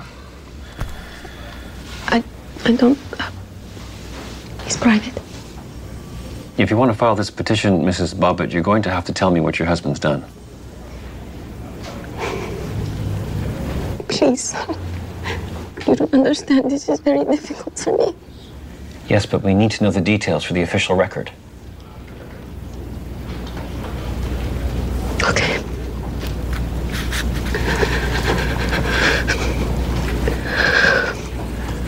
He kicked me. He punched me. And he choked me hard. And then the sex. Excuse me? The sex. He made me when I don't want to. Please. This is very hard to talk about. Okay, you're going to need to appear in front of a judge to file the official petition. No? After this gets typed up. Problem is my secretary's at lunch, so come back this afternoon and she can walk you through the rest of it. You mean I have to say these personal things again? If you want to file this petition, you do. She gets back at 1. I can't do that. My job. What about after work? I have to go home. I wonder where I am. I don't know what to tell you, Mrs. Bobbitt. Without the petition, we can't process the order of protection. What would you like to do?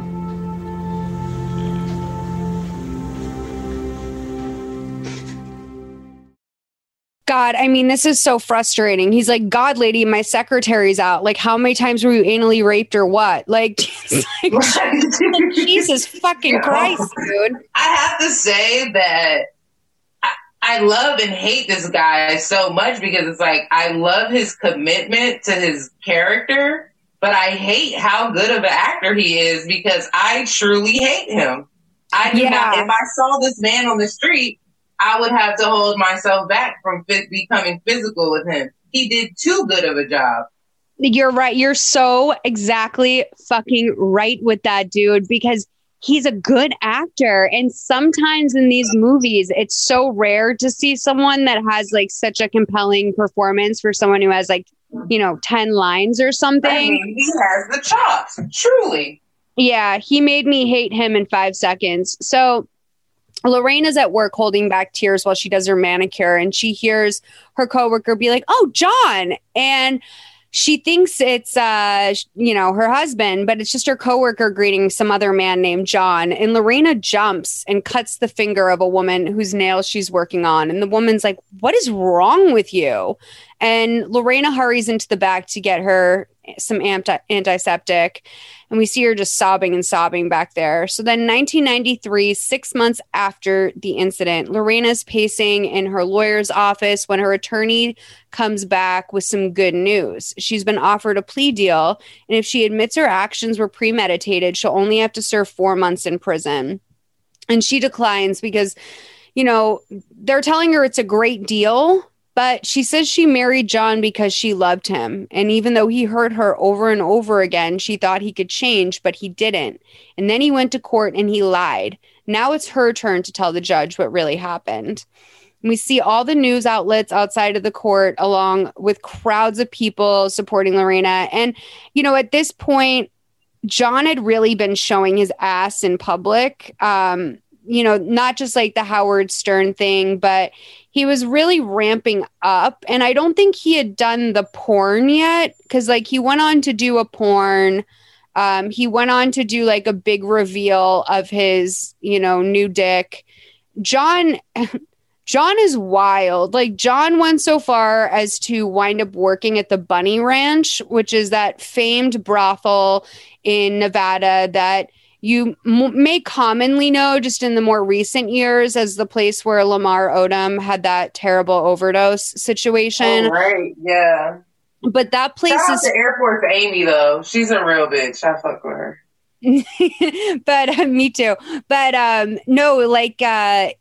there's a great documentary with Louis Theroux, who's a news presenter and documentarian in the UK, and he did a whole thing at the Bunny Ranch where he spent like a weekend there, and it's great. It's like, I didn't know about that. I'm gonna have to check that out. I love him. You will love it because there's so many like genuinely funny moments in it.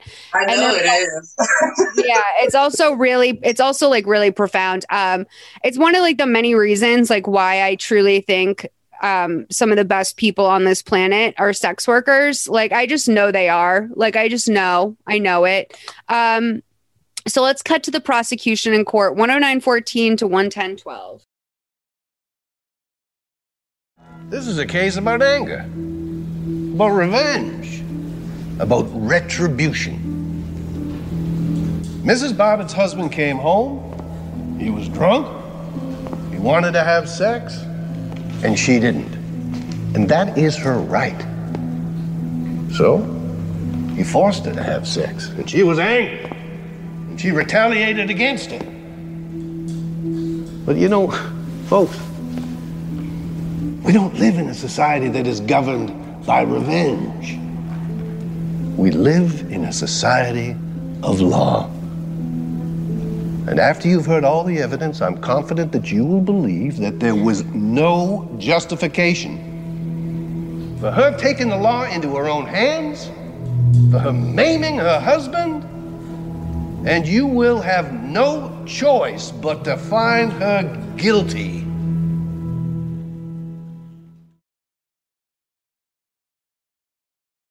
Okay. So one thing to note is that in these court cases, which always scares me, just like even thinking about being in a position like this myself, is that, you know, John was allowed to be in the court, and it seems fucked up that she's like literally feet away from her abuser while all this is happening. Yeah, I feel like they shouldn't have allowed him in there. Like, I mean, they had control over letting him in there, but that just goes to show, man, how far we've come as a society. Because I feel like nowadays that if he needed to be a witness, he could be a witness. But I don't think they would just let him sit in the court and just observe like that.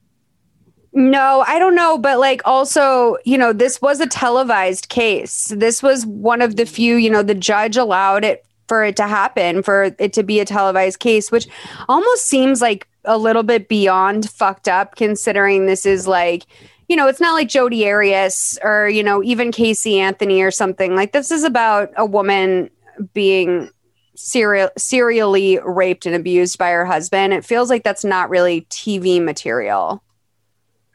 Yeah, I don't think so either, but hey, I don't know. I don't know, man. What was he thinking about that? But I do think this. The prosecutor really thought his case was way stronger than what it was. Like, that speech was really, like, hopeful. Well, because, like, you know, the prosecutor for John, or for Lorena, was the same prosecutor as the one who did John. Yeah, I know. Isn't that crazy, too? It is crazy. And, like, it turns out that lawyer, like, I did not like him at the beginning of the documentary at all. Like, I was like, oh, he's going to be a scumbag. But, you know, he's one of the many reasons why she wound up getting the justice she deserved in this case. So Lorena's attorneys are in their office when Lorena says she doesn't know if she can testify.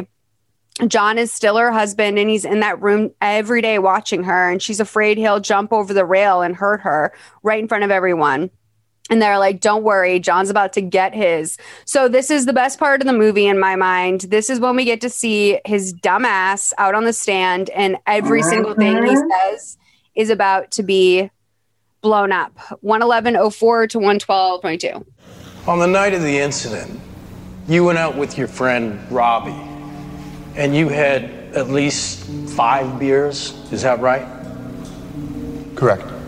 And approximately 2 B-52s? It wasn't approximately, it was exactly 2. Thank you for clarifying that. Did you feel any effects of the alcohol at all? No, none whatsoever. How would you characterize your state after drinking that night? I was drunk. We were drunk. Do you remember when Officer Francis stopped by your first apartment? Yes, he just knocked on the door, asked if everything was all right, and he just left. And you were drinking very heavily on that occasion, weren't you, Mr. Bobbitt? No. Yeah, he'd definitely been drinking. I could smell it on his breath. And you've already told us that you simply never hit your wife. Right. Tell me about your trip to Ocean City. He was hitting her and punching her and pulling her hair.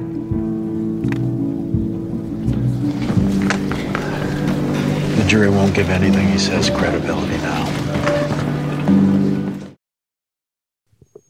Beautiful. You love to see it. You love to fucking see it. Oh, man. You know what? That got me hard. Like, that made me so hard. Yeah, it was great. It was great because especially after, you know, he made it so smoothly through his own trial. You know, unfortunately, the only justice that John received is just from the universe. He received a lot of karmic justice, I would say. Mm-hmm. But, you know, it was nice to see it happen. It was nice to see it all fall apart. So in her talking head, Lorena says that John's trial was only 3 days, but hers was 12. And as the days went on, she kept thinking that the jury thought she was guilty. And because the judge allowed cameras in the courtroom, the entire world heard most of the most personal and intimate details of her life. She felt completely naked. Guys, sorry, another long clip, but I want to include it all. I mean, I thought this movie was great. So this is 113.05 to 116.28. This is Lorena on the stand. Did you and John ever engage in anything other than vaginal sex? He did it, sir. I didn't. When did it happen?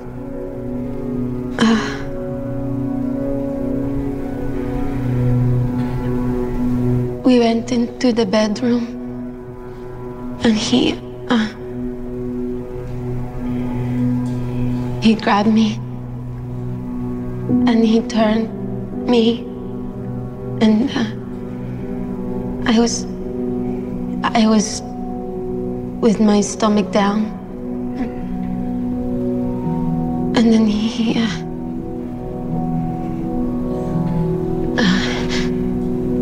he did it. He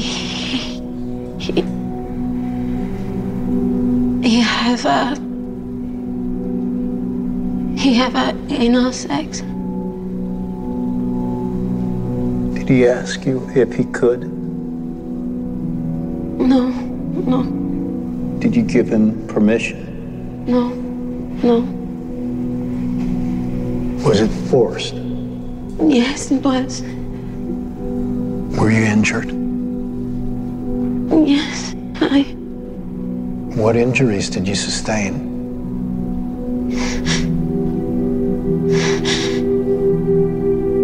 I was bleeding, sir.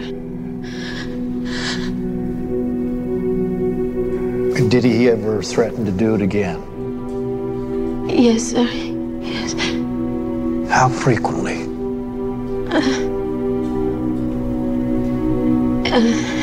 Every time that we would have sex, he would threaten me. Okay, Lorena. Okay. Do you have an opinion, Dr. Feister, as to whether Lorena Bobbitt was suffering from any kind of severe mental disease or disorder at the time when she cut off her husband's penis? Yes, she suffered from post-traumatic stress disorder, major depressive disorder, and anxiety disorder. What, if anything, did these disorders have to do with her ability to control her impulses? I don't believe she had any control over her actions at that time. She was already experiencing extreme distress. Her husband psychologically closed off every avenue of escape to her because he said to her that it really didn't matter if she left. He would continue to be violent toward her, to rape her, to abuse her. This created for her a kind of impasse, a situation that made her crazy. She became psychotic, and at that point in time, she attacked the instrument of her torture. That is her husband's penis. Okay, so like the idea that we're even arguing about whether or not this woman was dealing with some sort of like mental condition after all of this is just insane to me. And what year is it? 2021? It's fucking crazy because like you and I know, I mean, we're like over here diagnosing John. Like, I don't even need to like think about what happened to her, you know? I thought the most profound word in that whole thing was the instrument of her torture was her husband's. Oh my God. Who wrote this? I feel bad that I don't know who wrote that line because they deserve an Emmy. That was so good. The instrument of torture. I think that might have been an actual line from the case, but the writer of this movie is Barbara Nance, who wrote on Blade. She wrote on The X-Files. She did Party of Five, Crossing Jordan. She's a pretty formidable writer. And then the director, Danishka Esterhazy, has written, she did a lot of stuff herself. She's done Vagrant Queen was a movie she directed. Of course, we know she did I Am Lorena Bobbitt. I mean, she's done quite a few TV movies. I like it. As well as TV shows. Okay, so The defense asked Lorena to go back to the morning of the incident, and she says that John and Robbie were out and she went to sleep around 10. She woke up because she heard the door slam. We see her laying in bed at 3:15 a.m., awoken by his loud footsteps in the hallway. He undresses her, gets into bed next to her. She rolls over on him and tells him to come here. He rolls over onto her and tells her, come here. And she's like, I just want to sleep. But he says that she's his wife. And so he starts to force himself on her. And this is just like a really graphic scene. We don't really need to do the play by play, but long story short, he rapes her and then like just drunkenly rolls off of her. And she asks him, why do you keep doing this to me? And he says, because I can. And in her talking head, Lorena says that she was not in her right frame of mind at that time. After years of brutality, her mind couldn't handle it anymore. She went blank. She could barely walk. She could barely breathe. She turns on the kitchen sink for a drink of water. When she puts the glass down, she sees the knife. All of the cruel things he has ever said to her just start going through her mind over and over again. Lorena's attorney addresses the jury and says that to rape a woman isn't just a violation of a body, but it's a direct attack on the emotional structure that holds a woman together. If they believe that that's what she felt when she did that attack, the verdict is not guilty. Physical attacks, sexual abuse, forced abuse, and anal abuse. She was falling apart, basically, and she snapped. He says this lady is ill. Every doctor has told you that. She's been stripped of all of her dignity. She needs a lot of help. She needs a jury's help with their verdict so she can walk out of there with her head up. After the closing statements, Lorena talks to her attorneys in the hall. I don't think we really need to play this scene. I was going to, but essentially, they just tell her that she's really proud of her and that she did everything that she can do. And, they feel, very strongly that she, lived in her truth that day. And they tell her, there's something that I want you to see. They bring her over to the window and she sees that she has a massive amount of support. There's so many people out there. But at this point, the Latinx community has come around for her. Like, they stan Lorena. There are people that really took buses and taxis and carpooled together. There was groups of people that were finding each other. I don't think they were doing it online. I think they were doing a lot of it through radio, but basically the community came out for her because they were like, this isn't going to happen to a young immigrant woman from our community. No way. So the verdict comes in, and before it's read, her attorney tells her that she did what she had to do and to never forget that. The jury brings the verdict. They bring the verdict to the judge. He asks the jury to read it. Not guilty by reason of temporary insanity. Lorena asks if that's good, and they tell her that she's free. And Lorena, in her talking head, says that in the beginning she would ask, why me? But now she sees that it happened to all women who are all abused. She's not in the fight by herself. She's in it for all women who have ever or will ever be victimized. To all the survivors of domestic abuse, silence is not an option. They're there and they believe in you and they will never stop fighting for you. So Lorena is sworn in as a legal citizen. We get a nice little scene of her finally getting, her full legal citizenship. She hugs her friends who are in the room, and a text comes up on the screen that says, Lorena Gallo has dedicated her life to helping other survivors. She created the Lorena Gallo Foundation, which works with the community groups to prevent domestic violence and sexual assault. She continues to live in Virginia with her family. Then it says, if you or someone you know is experiencing domestic abuse, call 911 or the National Domestic Violence Hotline, 1-800-799-SAFE, or visit thehotline.org. And then we finally get a little update on John that says John Wayne Bobbitt was acquitted on the charge of marital sexual assault. He and Lorena divorced in 1995. And that's the movie. Great movie. Definitely love that last part where she got to see all the people that were supporting her.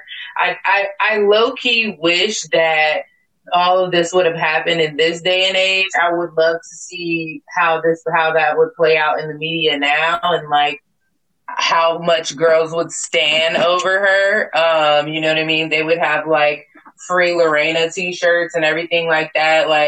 I feel so bad that, you know, she felt so isolated at that time, but I'm really happy, of course, with the outcome. And I thought this was a great movie, like overall. I did too. You know, typically I don't always love these sort of like mashup movies, especially like I don't like reenactments in my crime show, but I didn't love the Elizabeth Smart movie, but I found her to be so easy to sympathize with. It's just is like so difficult to look at this woman who went through this. And you're totally right. I mean, nothing like this would ever happen now. I mean, it wouldn't happen the same way because it's too common. I would like to think that women everywhere would stand up for her again in something like this. In fact, I think a lot of us would love to see it. I think a lot of us would, you know, hope a lot of women are never in that position, but feel free to cut a dick off, you know? Please, by all means, you have all my permission. I mean, for what that's worth. Okay, so before we wrap up, I want to know, do you have anything you want to plug, anywhere you want to send people? We will definitely put all your information in the description of the podcast, but if I know that, you know, I know comedy clubs are probably closed, so you don't have any like gigs lined up, but is there anything in particular you want to send people to? Well, you know, actually it's crazy because this is Atlanta, so comedy clubs are open here. Me and my group, we're called Whole Squad Funny. We have a show at the Atlanta at Uptown Comedy Corner on the third Thursday of every month, and it's me and 3 other women comedians, and we do our thing. So, you know, put on your mask and bring your ass.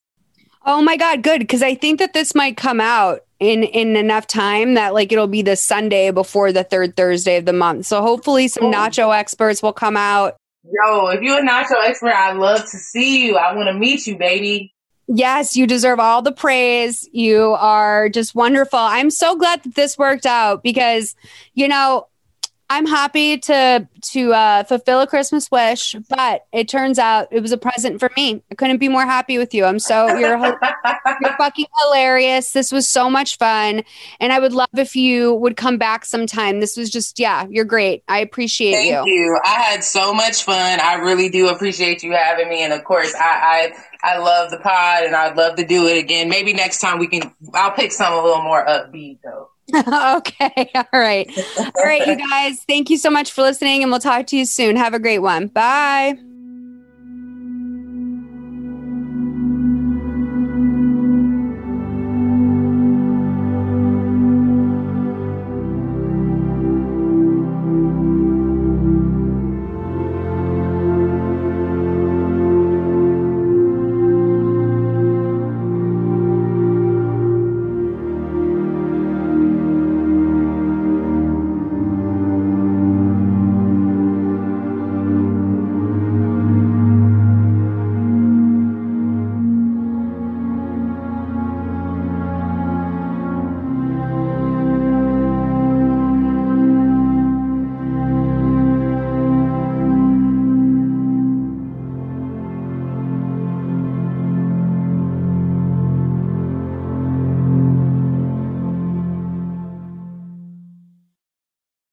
Hey there, this is Justin Bartha. I made a funny new podcast, King of the Egg Cream. It has the greatest cast in the history of podcasts with actors like Louis Black. I'm torn by my feelings for 2 women. Bobby Cannavale. You can eat it, or if someone hits you, you can put it on your cut. Melanie Linsky. I wonder what these marvelous things are that look just like boiled chicken feet. Jason Ritter. I can break things and pick locks and kill people. Michael Stuhlbarg. The whole point is to inspire people that they should make themselves better. Ari Grainer. No, don't whet its appetite. What are you, an idiot? Me, Justin Bartha.